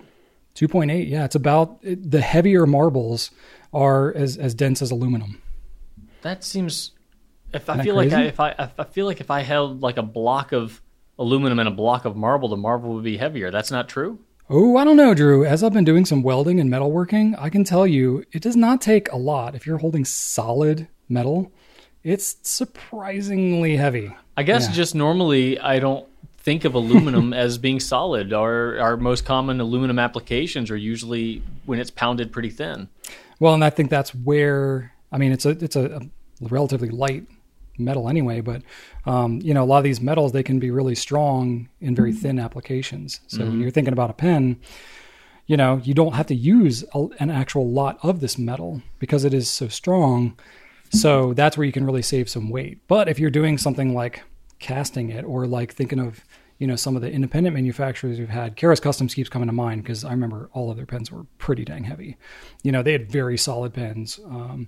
So they all their pens weighed a lot because they were using more of like from a solid block of metal as opposed to like using a metal tube like you might see on some other pens. Ebonite, I was curious about that. That's about 1.5. So that's a hard rubber. So that's almost like half of what aluminum weighs. And acrylic acetate is 1.05. So when you think about if you have a pen with an acrylic body versus a pen with, say, a steel or brass body, it's going to be like a seventh, an eighth of the density. So you got to have substantially more resin in a pen to even come close to matching the weight of, a stainless steel or a brass or something like that. So if you take like a brass tube and you insert it into a pen that's got a resin body, you can like triple the weight of that pen body just by having that tube in there, and you probably won't even notice just by the look of it. So it's really something that pen makers can utilize in terms of which components they use and all that kind of stuff. Of course, we're not even talking about like the actual properties, like the working properties and strength and stuff like that of these different materials. I know that's a factor sometimes, not just in like the body material of some of these pens, but even just in terms of, because a lot of times pens have different components to them. They might have a different body, but then they have, the threading is different and the finial and the clip and all these different parts to it. They can make those out of different metals to have some impact on the weight and the balance and all that stuff too. In addition to things like wear resistance and, if they're trying to get it to finish it, to make it look a certain color, they may make it out of one metal versus another. So there's a lot, there's like more to it. And I don't know. I appreciated looking up the range of just like how much of a difference in weight you can get between something like acrylic and something like pure gold or sterling silver, and just how massively that can impact the weight and the balance of a pen. And I think I'm so glad you brought up the Il Magnifico, because that is such a heavy pen, and it's because of the silver, not the marble. Yeah. It's kind of crazy. Well, I'm just in my hand, I have a large silver coin in my hand, and then a Twisby swipe. This coin's way heavier than the swipe. Yeah, it's like super heavier. Dense. Yeah, it's crazy, isn't it? Like when you have like a solid block of something like that, it's amazingly heavy. Yeah, so but yeah, even as like I've been welding, I'm welding mostly with mild cold steel and aluminum. And, as I've got similar pieces of metal, like it's very evident, like, yeah, okay, this steel is clearly like 3 or 4 times the weight of this aluminum. But it's kind of amazing. As I've been a woodworker, I can carry a whole board or like a giant, sheet of plywood, and it's pretty heavy. But man, when I go and pick up some metal, it feels like I'm not even getting anything. But I'm like carrying something that's like, if it's like a pipe or something that's like a quarter or a half inch thick, and it's like this long, the thing weighs like 80 pounds. It's insane. So it's like, yeah, okay, this is physics. This makes sense. The density is pretty real. So anyway, it's pretty real. It's pretty real. I was pretty fascinated by that. So I think the material matters a lot. I know that's way nerdier and way more than what you asked for, Nagav, but thanks for humoring me on that opportunity to deep dive on some metal densities. All right. Next up, rounding out our Q&A segment, is a question from Starina, and we are asked, are your children interested in fountain pens? My 4-year-old plays with the Platinum Preppy. Brian, are your children interested in fountain pens? Yeah, but I would say not obsessively. I'm not forcing it, Maybe you could argue I'm not forcing it enough. I don't know. This is something I don't know. Like, obviously, I love fountain pens. Should I force that upon my kids or not? I do think about that. I mean, I try to, like anything, I don't really force them on anything. I am a very passionate person. That passion is going to come out to everybody who meets me. So I try to never like hard sell anybody on anything, because naturally it's just going to come out if I'm excited about it anyway.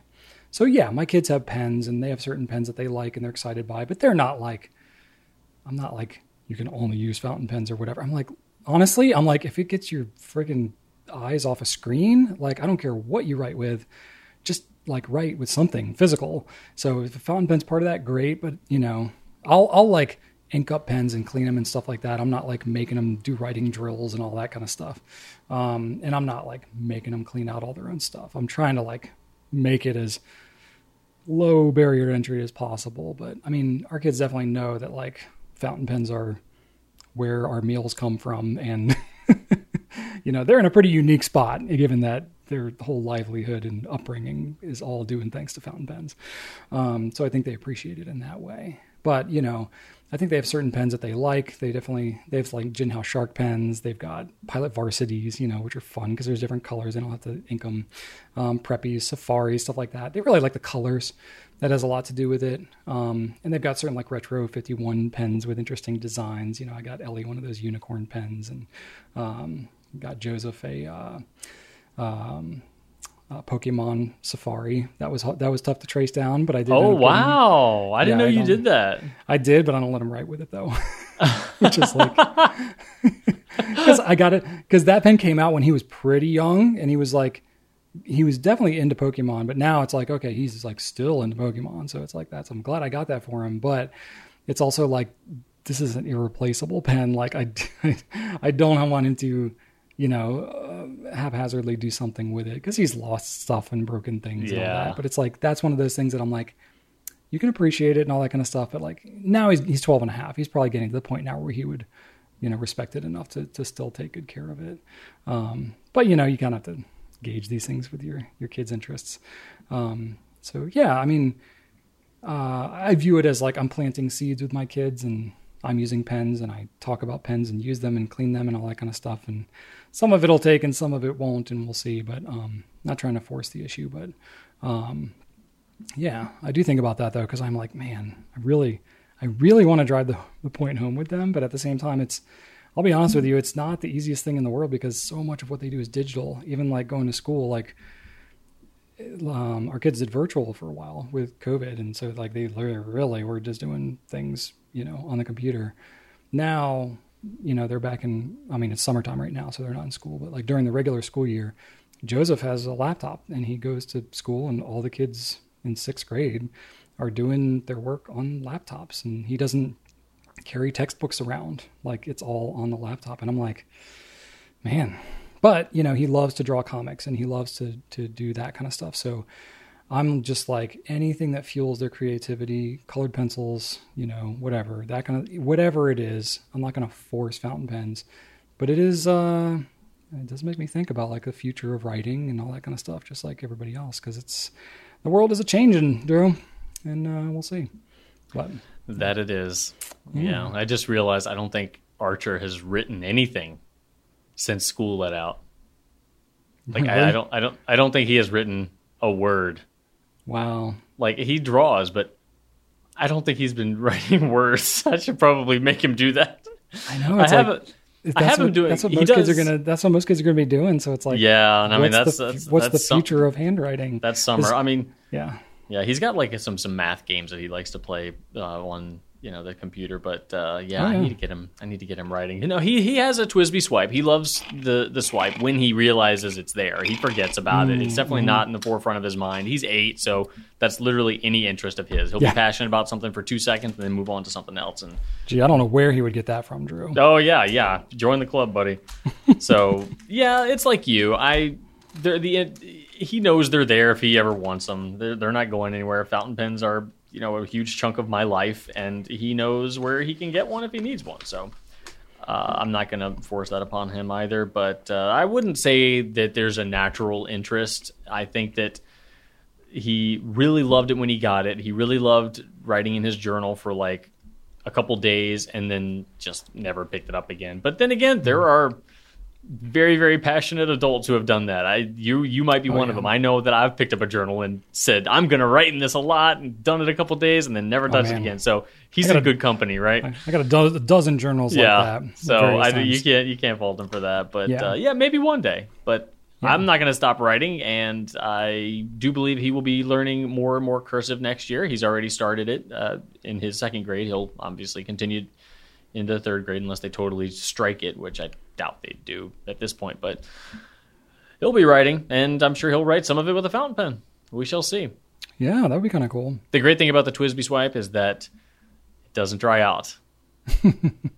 I love it. It's quite durable too. It does. Every time he's picked it up, it's written. He did have a Shark pen, but every time he went to use it, he'd ignore it after a couple weeks. He'd be like, "Oh yeah, I have a fountain pen." I'm like, "Yeah, you do." Oh crap, nope, it's dry. But the swipe hangs in there. Shark pens are great because they're cheap and they're fun. Like I've never given a Shark pen to somebody and they're like, "Oh, okay, I guess I'll take it." They're like, "Oh my gosh, that's so cool." But yeah, in terms of like even as an everyday pen, it's okay. But if it's like a once in 3 weeks pen, not the best. No. Not the best. Nah. That's where something like that's why I like things like the Varsity it's like pre-inked, just no nonsense. Anybody can pick it up. I mean, that's like always the like last ditch effort thing when I try to get like a family member or somebody into fountain pens. before I just give them retro 51 rollerballs for the rest of their life. It's like, okay, try a varsity because it's just so barely a fountain pen in terms of maintenance and upkeep and having to just be cognizant of using it. And that's what my mother-in-law uses now. So she's tried different things, tried a Metropolitan, mashed the nib, and didn't, get the whole cleaning concept and all that. So we just get her like 7 packs of varsities, and she loves them. She loves writing with fountain pens. She's got some like hand issues. She had carpal tunnel back in the day. And so she loves writing with a fountain pen, but the varsity is the one that's been like the no nonsense pen for her. So I'm a big fan of that pen, especially for like kids and people who, just don't want all the fuss. But yeah. Yeah. That's very right. Cool. All right. Good deal.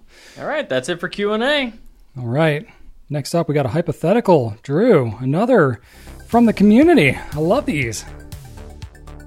I'll let you take it That away. is correct, Brian. We got another one in the YouTube comments, this one from Amaryllis. And the hypothetical is as follows. Get ready. Would you rather have a magical ink that can become whichever color you want, shimmers, shaders, and sheeners included, or a magical pen that can have any type of perfectly tuned nib in existence, stubs, italics, flecks, including the old gold ones that were amazing, any weird grind, etc. And to counter Brian's follow-up questions, they're ahead of you, Brian. I love how everybody hedges on my clarifications. Yeah. The magical ink wouldn't require any pen cleaning before changing colors. The magical pen wouldn't have a difficult mechanism to clean either. Both of these items would be given to you, so price isn't an issue. The ink would never run out. The pen would write flawlessly every time, and the nib on it would never wear out even after decades of daily use. Wow, really covered a lot of bases here. They've been listening to you, my friend. Funny enough, I do still have one clarifying. Of course you do. Of course. No, like for the pen, right? Is it that I'm choosing that like one nib and that's what the pen is from then on, or can the pen itself like change nibs? So like, it can change nib just like it can change ink. Oh, okay. Yeah, like instantly changing nibs or instantly changing ink.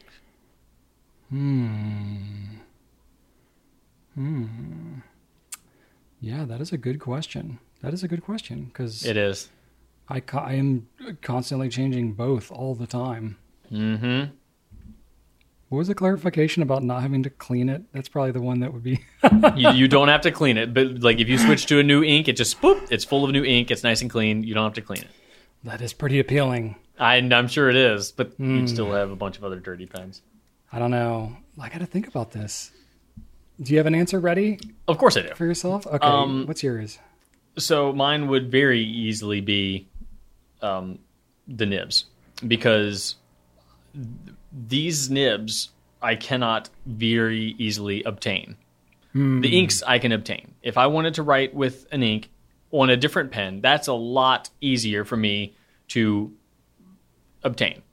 It would be way harder for me to obtain all of these potential nibs. You're talking vintage grinds, architects, flex, I cannot acquire those. So that's way more challenging to acquire. If I wanted to try a bunch of new crazy inks, then that's fine. I can go back in the warehouse and I can grab an ink sample. That's not a big deal. I feel like a lot of the really interesting inks in the lifetime of the existence of fountain pens, most of the really cool inks are newer. So like they're much more accessible, not just in terms of like price or availability or whatever, but like they're things that are still being made, the vast majority of them. Yeah, that's my opinion. Yeah, but like it's the opposite with a lot of nibs, right? There were far more unique nibs back in the heyday of fountain pens in like the mid 1900s that now are much harder to obtain. So yeah, that's a really good point. Now, on the opposite side of things, if I was an avid journaler, I would probably prefer the colors, because just the variation, to be able to, in the blink of an eye, switch from a blue to a green to a black, just in terms of varying up my page and the vibe, the aesthetics, like that would be really, really awesome. But I'm not an avid journaler. I don't bullet journal. I don't have the eye that it takes to create a really, really beautiful, well-themed page layout. So for me, it's all about just the experience and the lines, and I can deal with the same color. If it's just a black, then so be it. That's fine. If I could have some crazy nibs anytime I want, yes, give it to me.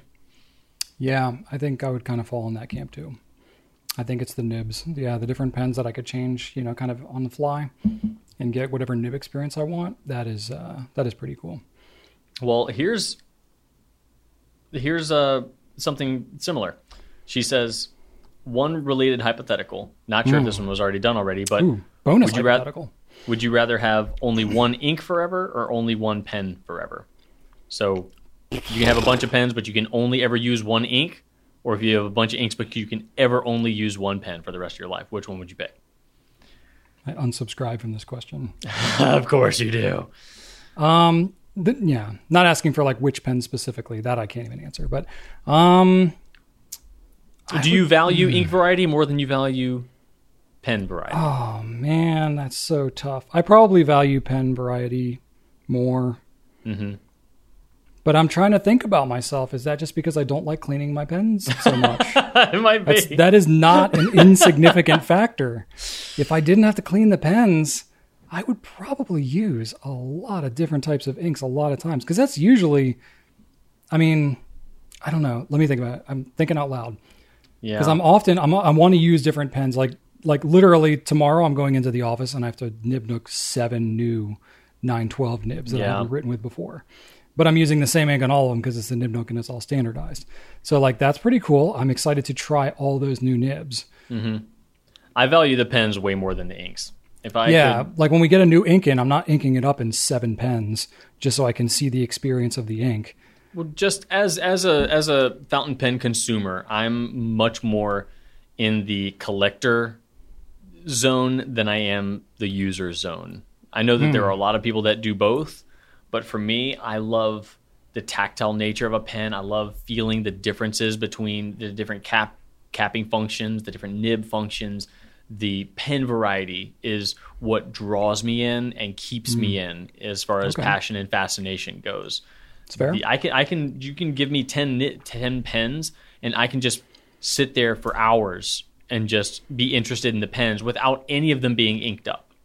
Like that's how I am just really plugged into these instruments. Like, yes, the writing is great and I'll gladly use them as well, but I can just stare at them, look at the fit and the finish, cap and uncap, disassemble them, put them back together. That's where my fascination is centered, is the pens, not so much the inks. Yeah. I honestly, if you just flipped a coin and said either one, I think I could be happy because I do enjoy very much both aspects of it. But I think, I don't know, there's more to differentiate different pens than there are different inks. Like there's a lot of different inks that it's like, oh, this mid-range blue, like if I just used it and you didn't tell me which brand it was, I'm not even sure I could say on a lot of different colors because some of them end up being so close to each other. Yeah. But with pens, there's so much more to it. I'm very tactile. So the fact that I get to touch the pen as opposed to just seeing the ink, same. That's a big factor for me in my level of enjoyment. And I like to hold different pens. You wait, the feel of the nib on the page. There's a lot of that stuff that gives me a variety of different experiences that I feel like I would really miss that if I didn't have that aspect to it and all I had was different inks to use. So while I would miss different ink colors if I could only use one, I would miss a variety of pens if I only had one pen to use more. So yeah, I agree. Yeah. I'm with you there.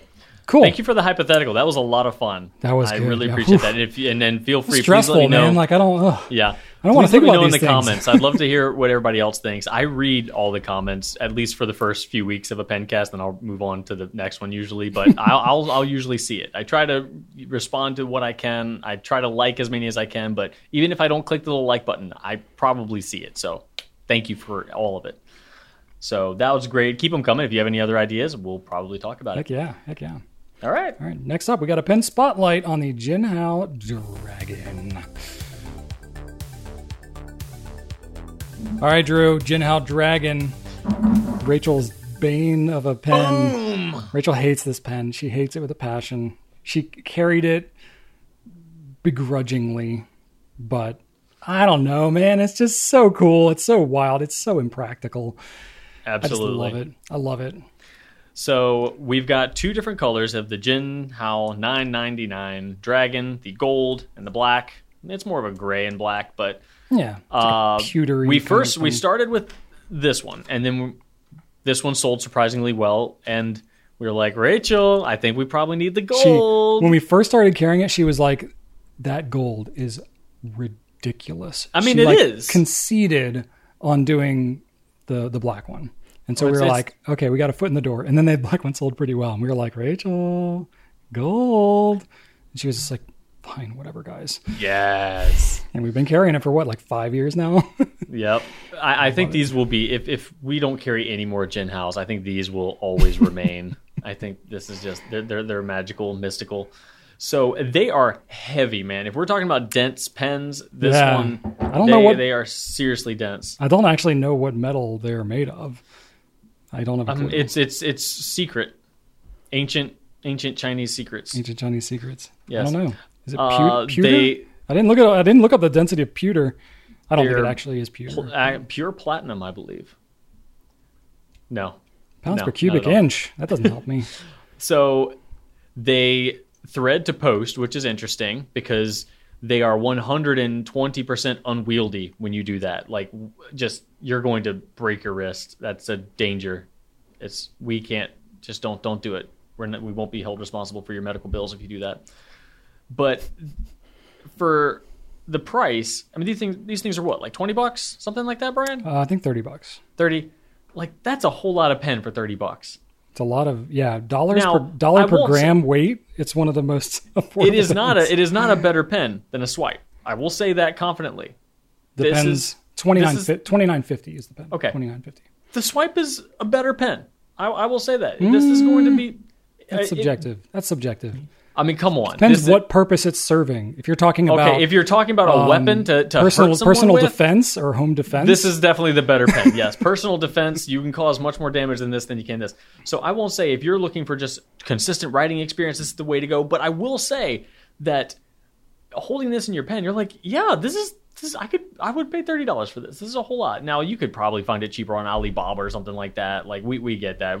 These things are not proprietary or anything. They're not hard to find. But man, you've got the dragons here. You've got red crystal things in their eyes. You've got two dragons, one on each end, dueling dragons. You've got a funky red crystal in the middle. You've got some Chinese letters that I have no idea what they mean. Probably some sort of incantation. Something unsavory. Who knows? It could be. We would never know. Yeah, these Americans, they don't care. But it's ridiculous. It's absolutely ridiculous. But just in the same way that I think the tool pen is ridiculous, I have to respect it. I have to respect it. And man, you know what, Brian? It demands your respect. It does. It does. It demands my respect. This black one used to be my favorite, but I used to like it because I thought that it was the less audacious. But now, after this dragon pen has gained my respect, I will confidently say that this gold one is just it's everything that makes this one appealing, but more. It's more audacious, it's more insane, it's more gaudy, this is what you need. If you need a dragon pen, this gold one is what you need, man. More is a good way that's a good way to summarize it. It's just more. It's just more. I'm surprised I don't own one myself, Brian, but I'm surprised you don't either. Might have to remedy that situation. It will be this one. Yeah, no, I'm gonna do it. I'm ashamed, but I want to see you ink up and carry around 3 of those things. I don't even know if they'd fit in my. Do you know how lumpy and bulgy it would make my rickshaw sleeve? Does it fit in a rickshaw sleeve? This is one pen that if it's going to struggle to fit into something. Oh no, it's there. I mean, you can definitely. It's lumpy. It's got its presence. Yeah, it's making its presence known. Wow. But yeah, this is I've attempted to write with this thing as a daily writer before, and I'll say it takes some determination. I've got big, pretty strong hands, and I'm just gonna say I'm not going to be doing a NaNoWriMo month with the Jin Hao Dragon anytime soon. Do you know how beefy your forearm would be after that?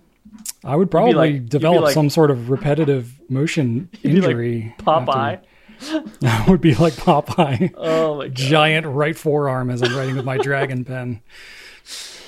Oh man. No. But anyway, it is exactly what you think it is. I will say that. I would say it's more. It's everything that you would think that it is, just amplified in person. Yes. It looks heavy. It's heavier. It looks audacious. It's even more audacious. If you look at this and you're like, oh, I kind of like that. I like what it's showing me. Like, it's going to deliver Yeah. what you see. Whatever you think that it is, it's going to be more. God. It's going to be more. But I will say it does write actually surprisingly. Like, Currently, Brian, Well- no joke. I've got just a little bit of coffee left in my Yeti here. Okay. These two pens are heavier. I bet. They are. You know what, Drew? I found this nice little. I was curious how much pewter, the density of pewter is. Oh boy. I don't know here if we it's go. made. I don't think it's made of pewter, but pewter is very, very brittle. Pewter is like in the 7.2 range or something. But you know what the densest material is on this list of like 72 different materials? I've met a few people that were pretty dense. Yeah, iridium is the densest. about that? 22.65 grams per cubic centimeter. So even That tracks. denser than gold. That tracks. Platinum, tungsten, these are all denser than gold. Yeah. Cool. Crazy. All right. Well, that is the Jinhao 999 Dragon. What you see is what you get. So Yeah. there's not a ton more to talk about. I will say, It's- it's a number 6 nib. You can fit a Goulet number 6 nib on there. So it's only available in a medium nib. Mm-hmm. But part of the reason why we even carry it, like most of our Jinhaos that we do carry, is you can swap it out with a different number 6 nib. So while it's only available in that nib size, you can swap it out and get a little more utility with a different nib size. And I will give it credit, Brian. Whenever you close it, the dragons They line up. They line do. up perfect. They line up perfectly every time. Those bejeweled eyes are just looking right at you. Yeah. It's remarkably consistent. Like Yeah. shockingly consistent. Oh my god, I'm gonna break the table. It seems like a talisman out of an Indiana Jones movie or something.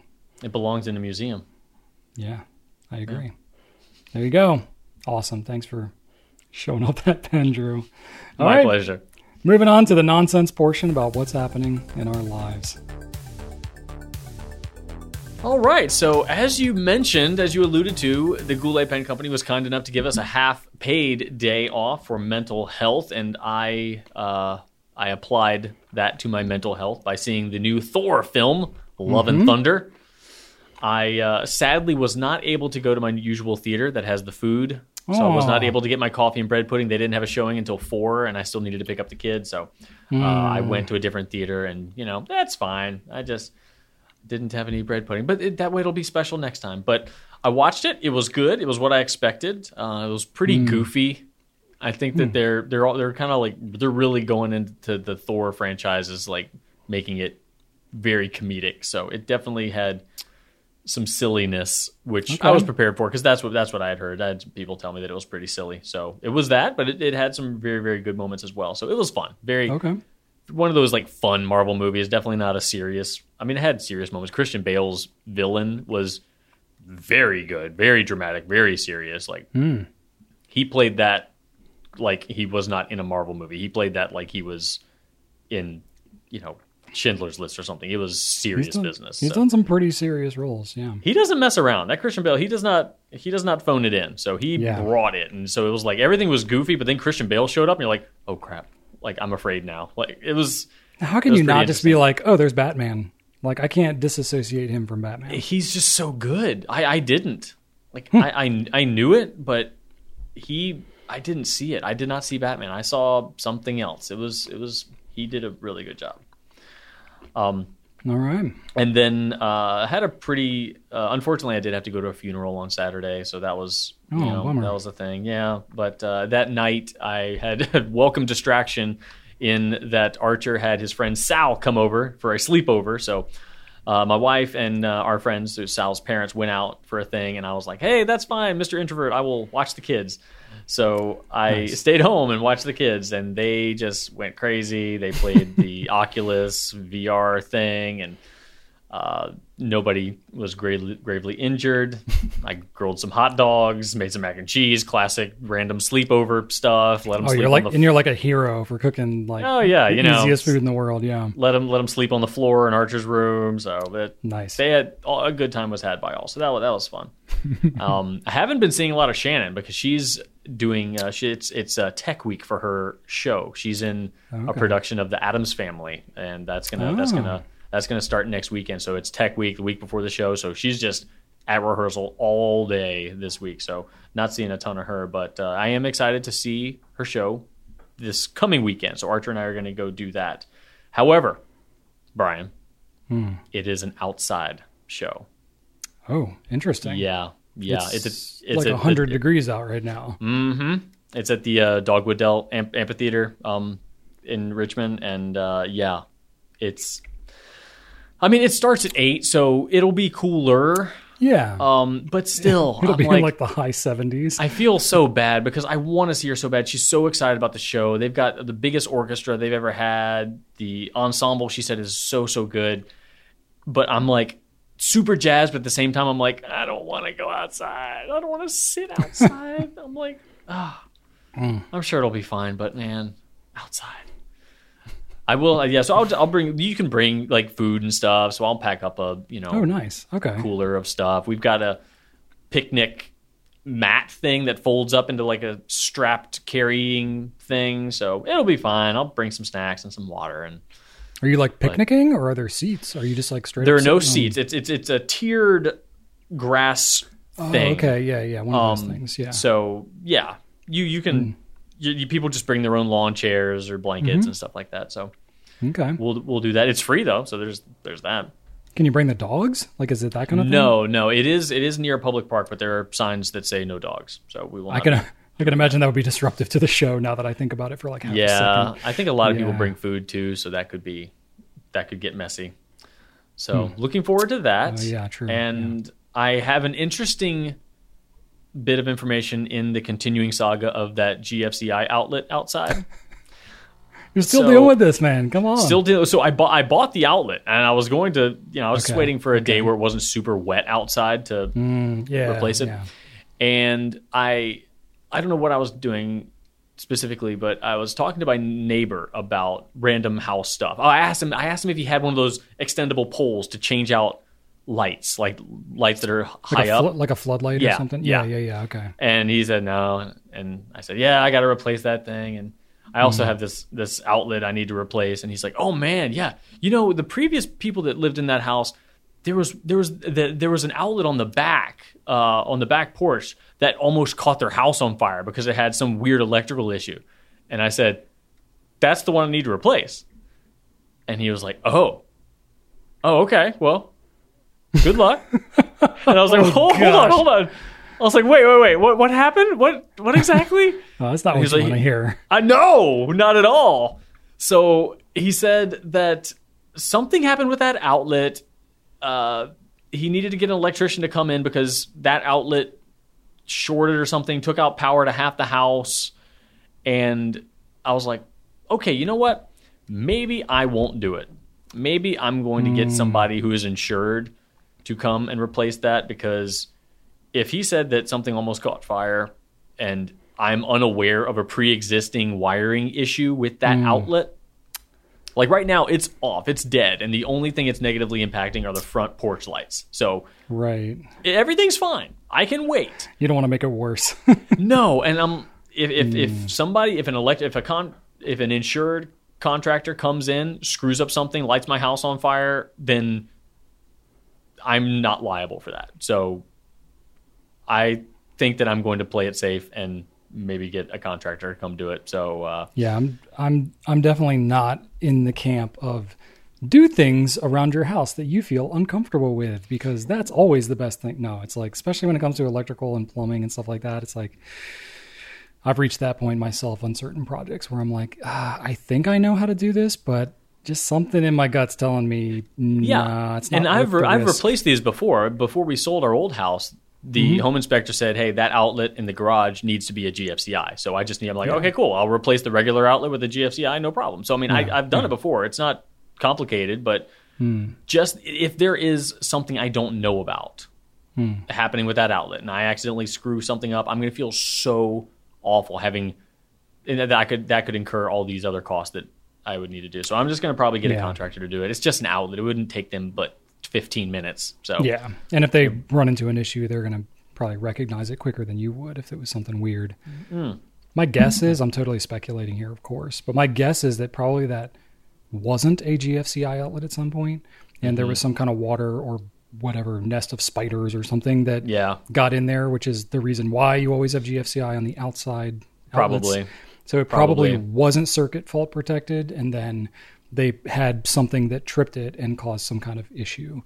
And then hopefully now you're not going to deal with that. But yeah, I think you're probably I think you're right, because it's not connected to anything else other than those front porch lights. So and it's in one of those big clear enclosures and stuff. So it definitely doesn't look more than 10 years old. So it's probably fine, but still tough though, because that's the thing. Whenever you get a house, is like you never know what people have done before. Yeah, like our old house, our first house that we bought. We're in our second house now. It makes it sound like I've owned a ton of houses. No, but our electrical panel was in our kitchen behind a kitchen cabinet. What? Yeah. It was like the house was built in the 60s or something. And literally you would like open just a cabinet door, like in the middle of all the cabinets. And it was just emptiness and then the electrical panel on the wall. And it was like next to the stove and all that. And I talked to him. Not used to be the kitchen? I don't know what the deal is, but for whatever reason, that's what was there. And I talked to an electrician about it, and he was like, "Oh yeah, they definitely don't allow you to do this anymore." I think the electrical panel used to be on the outside of the house, like where you flip the breakers and stuff, which is a terrible idea because there's so many things that can go wrong moisture-wise and all that kind of stuff, having it on the outside. So they definitely don't do that anymore. And he was like, yeah, it seems like at some point in the 70s or whatever that they moved it to the inside of the house and just they moved it there because that was the closest and they didn't have to reroute all the wires and stuff. And they're like, but yeah, if you ever do any like significant electrical work here, you're going to have to like move that whole panel. And I was like, oh yeah, no thanks. Or no, maybe that's where it originally was. And he said, if we did move it, we would have to move it to the outside of the house, which he said would be a terrible idea, but still code compliant. Oh, gotcha. That would make more sense. But either way, maybe the kitchen was expanded at some point and they just expanded around the breaker box. It could be, but either way, it was pretty weird. And very I was weird. Happy to get out of that house when we did. Yeah, if the indication when I moved in and installed the new dishwasher, it took so much effort to get the old one out. And when I did, I realized that there was probably 3 layers of flooring in the kitchen. Flooring on top of flooring on top of flooring. And they never took the dishwasher. They never floored underneath the dishwasher. They just the dishwasher was just dishwasher. It was on the subflooring. It was just on bare wood. So when I dropped in the new one, it fell down like a good 3 to 4 inches. So that's in there forever now. Like it's not coming out. You got like a subterranean dishwasher now. Basically. And so it's not coming out. So if that was any indication of the making the crossing I's and dotting of the T's that the previous owners did with that house, I'm not going to be taking chances. So yeah, it's always fun. Yeah, so when we want to replace the flooring in the kitchen, we're going to need to pull up like 3 floors. So hooray for that. Yeah, but it's worth doing it when it comes time. Absolutely. I'm not. Yeah, no. God, I can't put another layer of floor on top of that. Are you kidding me? At least you're not dealing with a house like an older house, because I don't know when your house was built, but I don't think 85.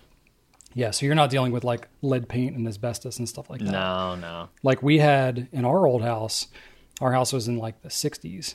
So it had the potential for things like lead paint and asbestos and all that. Yeah. So when it came time to like painting, it was like they had painted over top of wallpaper on our upstairs. And I was like, oh, this is the worst. But I researched it a little bit and I was like, if I pull all this up, not only am I going to have to pull up paint on top of wallpaper, who knows how many layers of paint, but I was like, it might be lead paint. And we had a newborn at the time and all that kind of stuff. And I was like, F it, we're just going to paint over top of it just like everybody else has done. Yeah. So it's like in order to remediate that, it would be, thousands and thousands of dollars to do that. And I wouldn't feel comfortable doing that myself. Dude, it might be, at that point, it might be cheaper to just put up new drywall. It was not drywall, it was plaster. Oh, God. Mm-hmm. That's right, 60s. What am I thinking? Yeah. Well, ours was interesting. It's like they didn't trust drywall back then, so they plastered over top of drywall. Oh. So we had like 12-inch plywall boards. I've never seen anything like this on any other house. Oh, but it was like 12-inch drywall, not almost like a siding, but it was just like, it was flat panels. Yeah, drywall, yeah. And then they plastered over top of it. It was the messiest. Yeah, you always see that. Worst thing. Yeah, you always see that in old movies when they go, like, I don't know, in old horror movies, there's always that, like, they go in between the walls, Yeah, but you see those plankings. Well, that's called lath. That's wood lath. So plaster and lath is how it was done.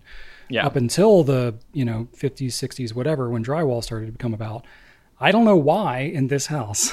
It was like in a period where drywall started to come to be, but they were like, I don't really know about all this now. So we're just going to plaster over top of this drywall. So they moved up from the lath, so at least I didn't have to tear that out. But it was just all kinds of dusty, heavy, rocky messiness. Oh, man. I did replaced some stuff in our bathroom. We had a steel tub that was in a bathroom. All I was trying to do was make our bath that just had a tub, and I was trying to put a tub and shower. That's all I was trying to do. I ended up literally having to strip the thing down to the studs, the entire bathroom.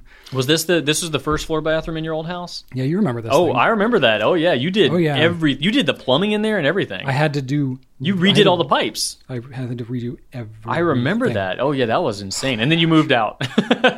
I did so much work on that house. It was like a full-time job for 4 years on that house. And then we moved and sold it for less than we bought it for. So I know, and it took you so long to sell too. That was a nightmare. Oh, I felt so bad. I mean, by today's standards, it took an eternity. It took us like 5 months to sell that house. Well, today's standards are insane. Yeah, it's pretty ridiculous. We bought it at a bad time and sold it at a worse time. So. Oh God. Well, what are you gonna do? No. When your life dictates, the space you need, you can't really like time the market so well. You're like, well, we're running a business and having a second kid, like we need the space, So yeah. So my stuff, working on another project with Joseph. So we successfully did his like natural edge little walnut Lego shelf there, which I talked about last week. So he wanted to display some more Legos, and I mean, I literally have. I'm not on Pinterest very much, but I do have a bunch of things saved on Pinterest that are all like pieces of furniture, interesting like storage ideas and cool stuff. Because it's just, it's just a bunch of pictures and you can easily save them. And so I've all these things that I've saved for years. And I was like, you're trying to, display a bunch of Lego stuff. And he's got like his end tables kind of in the corner of his room. He's got all this like dead space kind of in his corner. And I was like, Joseph, it'd be kind of cool if we did a corner shelf. It's like, if it's just going to be stuff you're displaying and it's not like a bookshelf where you're getting stuff on and off, it's like, it's a perfect place for a corner shelf. And so I showed him a picture of this, I don't know technically what the name is, but it's like a zigzag kind of a shelf. So it's not all one shelf. It like comes over and up, and then the piece comes over and then it goes back and kind of connects. So it like looks sort of open and kind of staggered. Oh yeah. So it's really kind of cool looking. And I was like, hey, what do you think about this idea? And he's like, that's kind of cool. I was like, yeah, we could build that. And he was like, cool, let's do that. So we I've got all kinds of wood, and we went and picked out the boards and milled it all down and cut up the whole thing. And, I'm doing most of the work, but he's, right there with me, helping me. That is so cool. Finish it. And all that. Yeah. He's like finally reaching an age. This is where I'm getting some glimmers of hope when we're talking about like, our kids using fountain pens and all this type of stuff. It's like, at a younger age, like Archer's age, they're like expressing some general interest, but not really like owning it and like investing in doing some of these things that take, time and patience and stuff like that. But like, I'm finding now with Joseph and Ellie to a degree, she's 10, but he's 12 and a half. He's now getting to the point where he came up with the idea of like, oh, it'd be cool to do a shelf. And all I had to do was be like, hey, it'd be kind of cool if we could build it. We could do it together. We could make it just how you want it. And he was like, oh, that would be kind of cool. And then like I had him. I was like, cool, great, let's do it right now. And so he's like, now, instead of like, hey, Joseph, let's go out to the shop together. And it's like, do I have to? Now he's kind of like, oh, okay. And he just like comes along with me. And I'm like, oh my gosh, okay. It's happening. Let's go do this. Yeah, I'm like trying not to go overboard and being like, blah, blah, blah. Here's all this information that you don't need in your head. You were talking to the right person. My whole life is just me trying not to go overboard. Yes. And like I want him to be excited, but I don't want to like overwhelm him with information. And so it's like I'm very strategically trying to give him things to do to stay invested and like learn skills and stuff like that, but also not have him like sand boards for 4 straight hours, because that is tedious and boring, and he just like doesn't have the muscles for that. Yeah, you're gonna scare him off. Yeah, so I'm like really trying to balance out like, hey, why don't you do this for a little bit, and then I can see when his interest is waning, and I'm like, hey, why don't you go inside and I'll finish this up, and then I'll come grab you with the next part. And he's like, cool. So I'm like walking that line. Nice. But so we finished his shelf. We haven't hung it yet, but we'll have it soon. Maybe I'll have a picture by the time we actually publish this of it hung, but we got the whole thing done. And it turned out really good. So I could have made the wood a little bit thicker, so it's a little bit delicate as a shelf, but because it's going to go in the corner, I'm going to end up like, anchoring it to like both sides of the corner. So it's going to be really solid once it's on the wall. Mm-hmm. And I don't think he's really going to move it or change it for a long time. And even still, whatever we built it, we can always fix it or throw it out, or I don't care. It's more just like something that we did together. So it's kind of cool. I'm like, hey, that is really awesome. Those memories that we're getting together. So it's like, it's taken several years, to where he's actually shown some interest. And I'm not like worried about him touching, because let's be real, I'm not like super neat freak. So when I'm working in the, with woodworking and there's like saws and chisels and stuff kind of like everywhere, it's not a place for toddlers or like young children, but like at 12 years old, he knows not to touch sharp things. You know what I mean? Yeah. So I can have him out there and not be like super paranoid about him like hurting himself. Right. As long as he's being generally cognizant. So that's really cool, really rewarding, and we're making some good memories there. And then, on my half day, I, have found a couple of like welding suppliers and some like scrap metal suppliers. I'm actually at a point where I like went and got some random scrap metal, and I've used it for various projects around the house. And I'm like, I kind of need some more of this, like, 1-inch tube steel, like his next project I use. I could probably use some of that. So I went back and like replenished some of my stock of raw metal. And I'm like, I guess this is what I do now.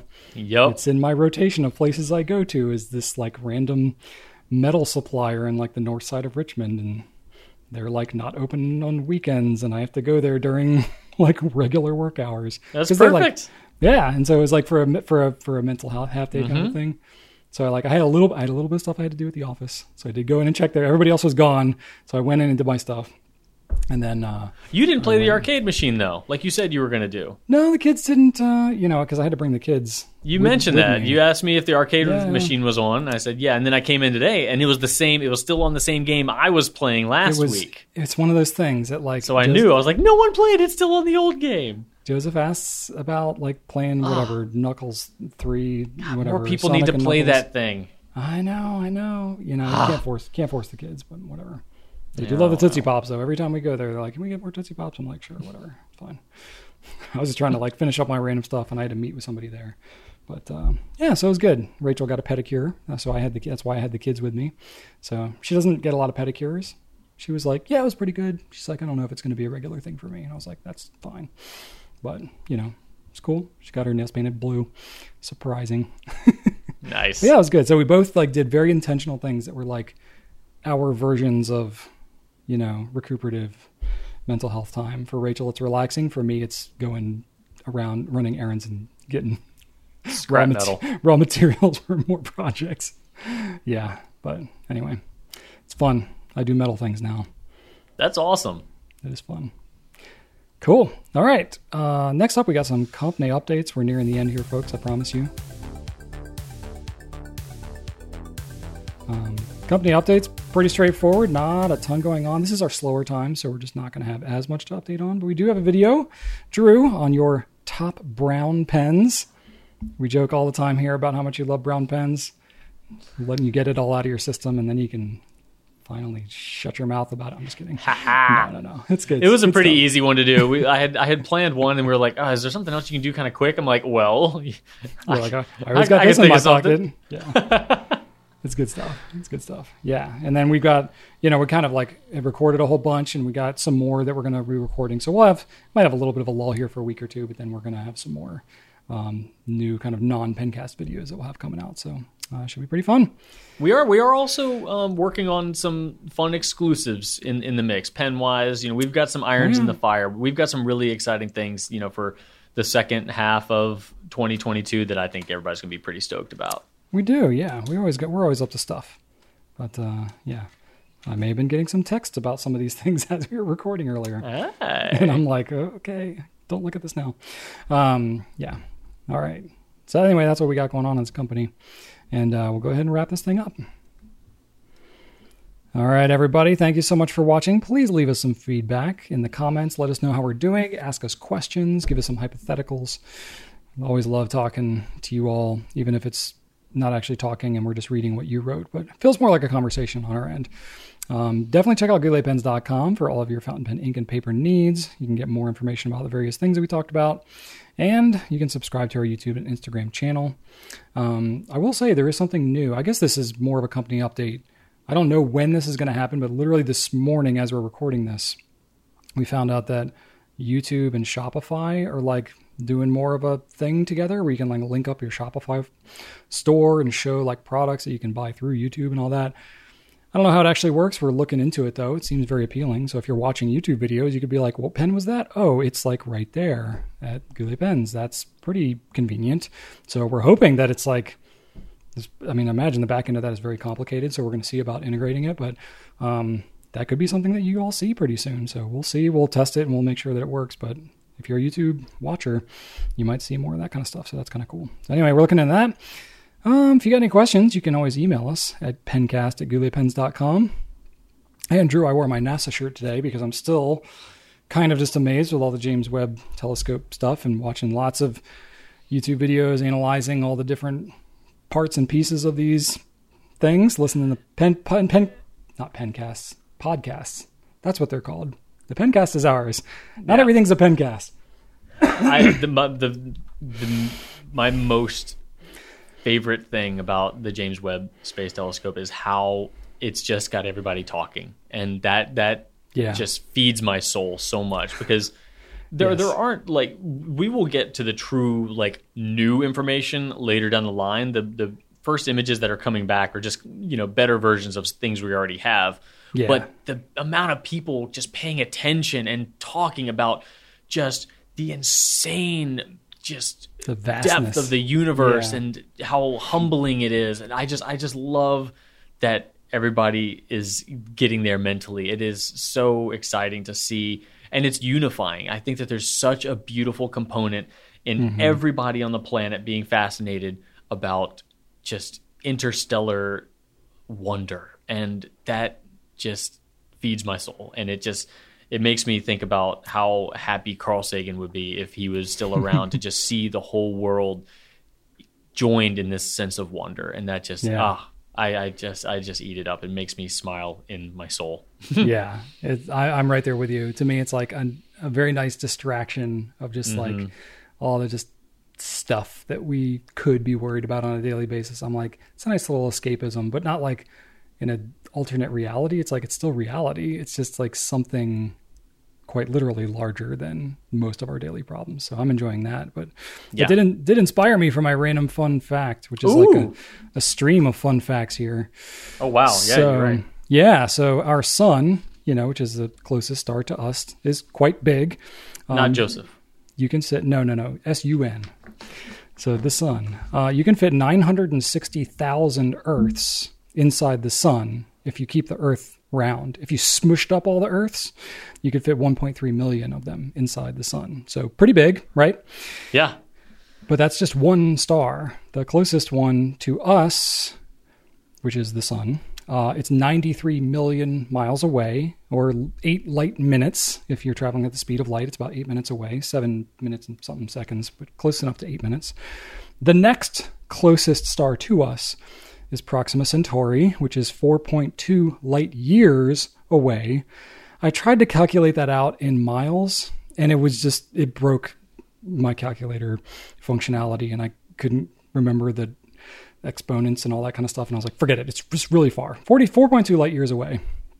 But the James Webb images that we're seeing is showing us some stars that are 13.1 billion light years away, which is really freaking far.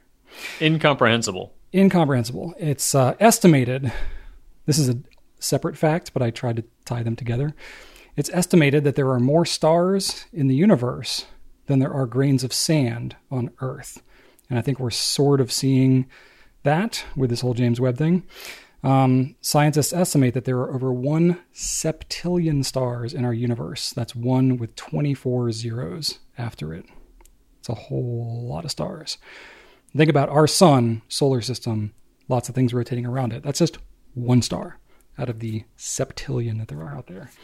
And related to how many grains of sand there are on Earth, researchers at the University of Hawaii estimate that there are 7 quintillion, 500 quadrillion grains of sand on Earth.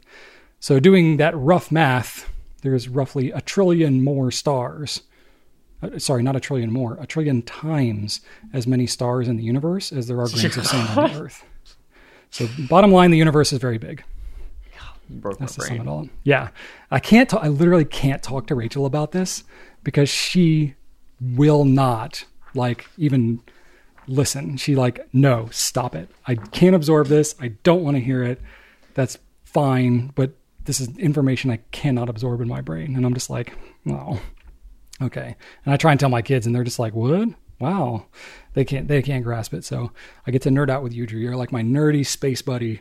I love having my brain broken because yeah, right when I start feeling just existential dread, I get distracted by some squirrel and I'm fine. So yeah, exactly. It's good. I get right up to the precipice of complete, overwhelming, crushing feeling of insignificance, and then I'm like, oh, whoa, my coffee's empty, and then I'm good. I'm gone. I'm done. Move on to the other thing. So it's good. I feel the opposite. I can function in that space. I look at the vastness of the universe, and I don't think oh, we're so small and insignificant. I just think wow, there's just so much more going on than my insignificant little problems or my little perspective. I'm like, there's so much more to look forward to. I'm more optimistic about it. Oh, for sure. I get there too, but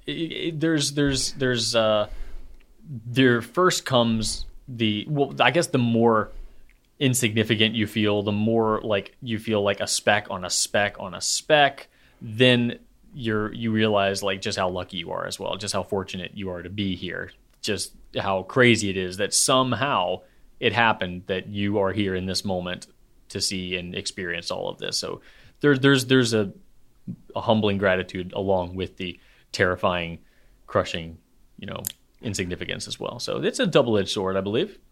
Yeah. You want your brain broken one more time? Because I just recalled another fact. So sure. We just talked about the vastness of the universe.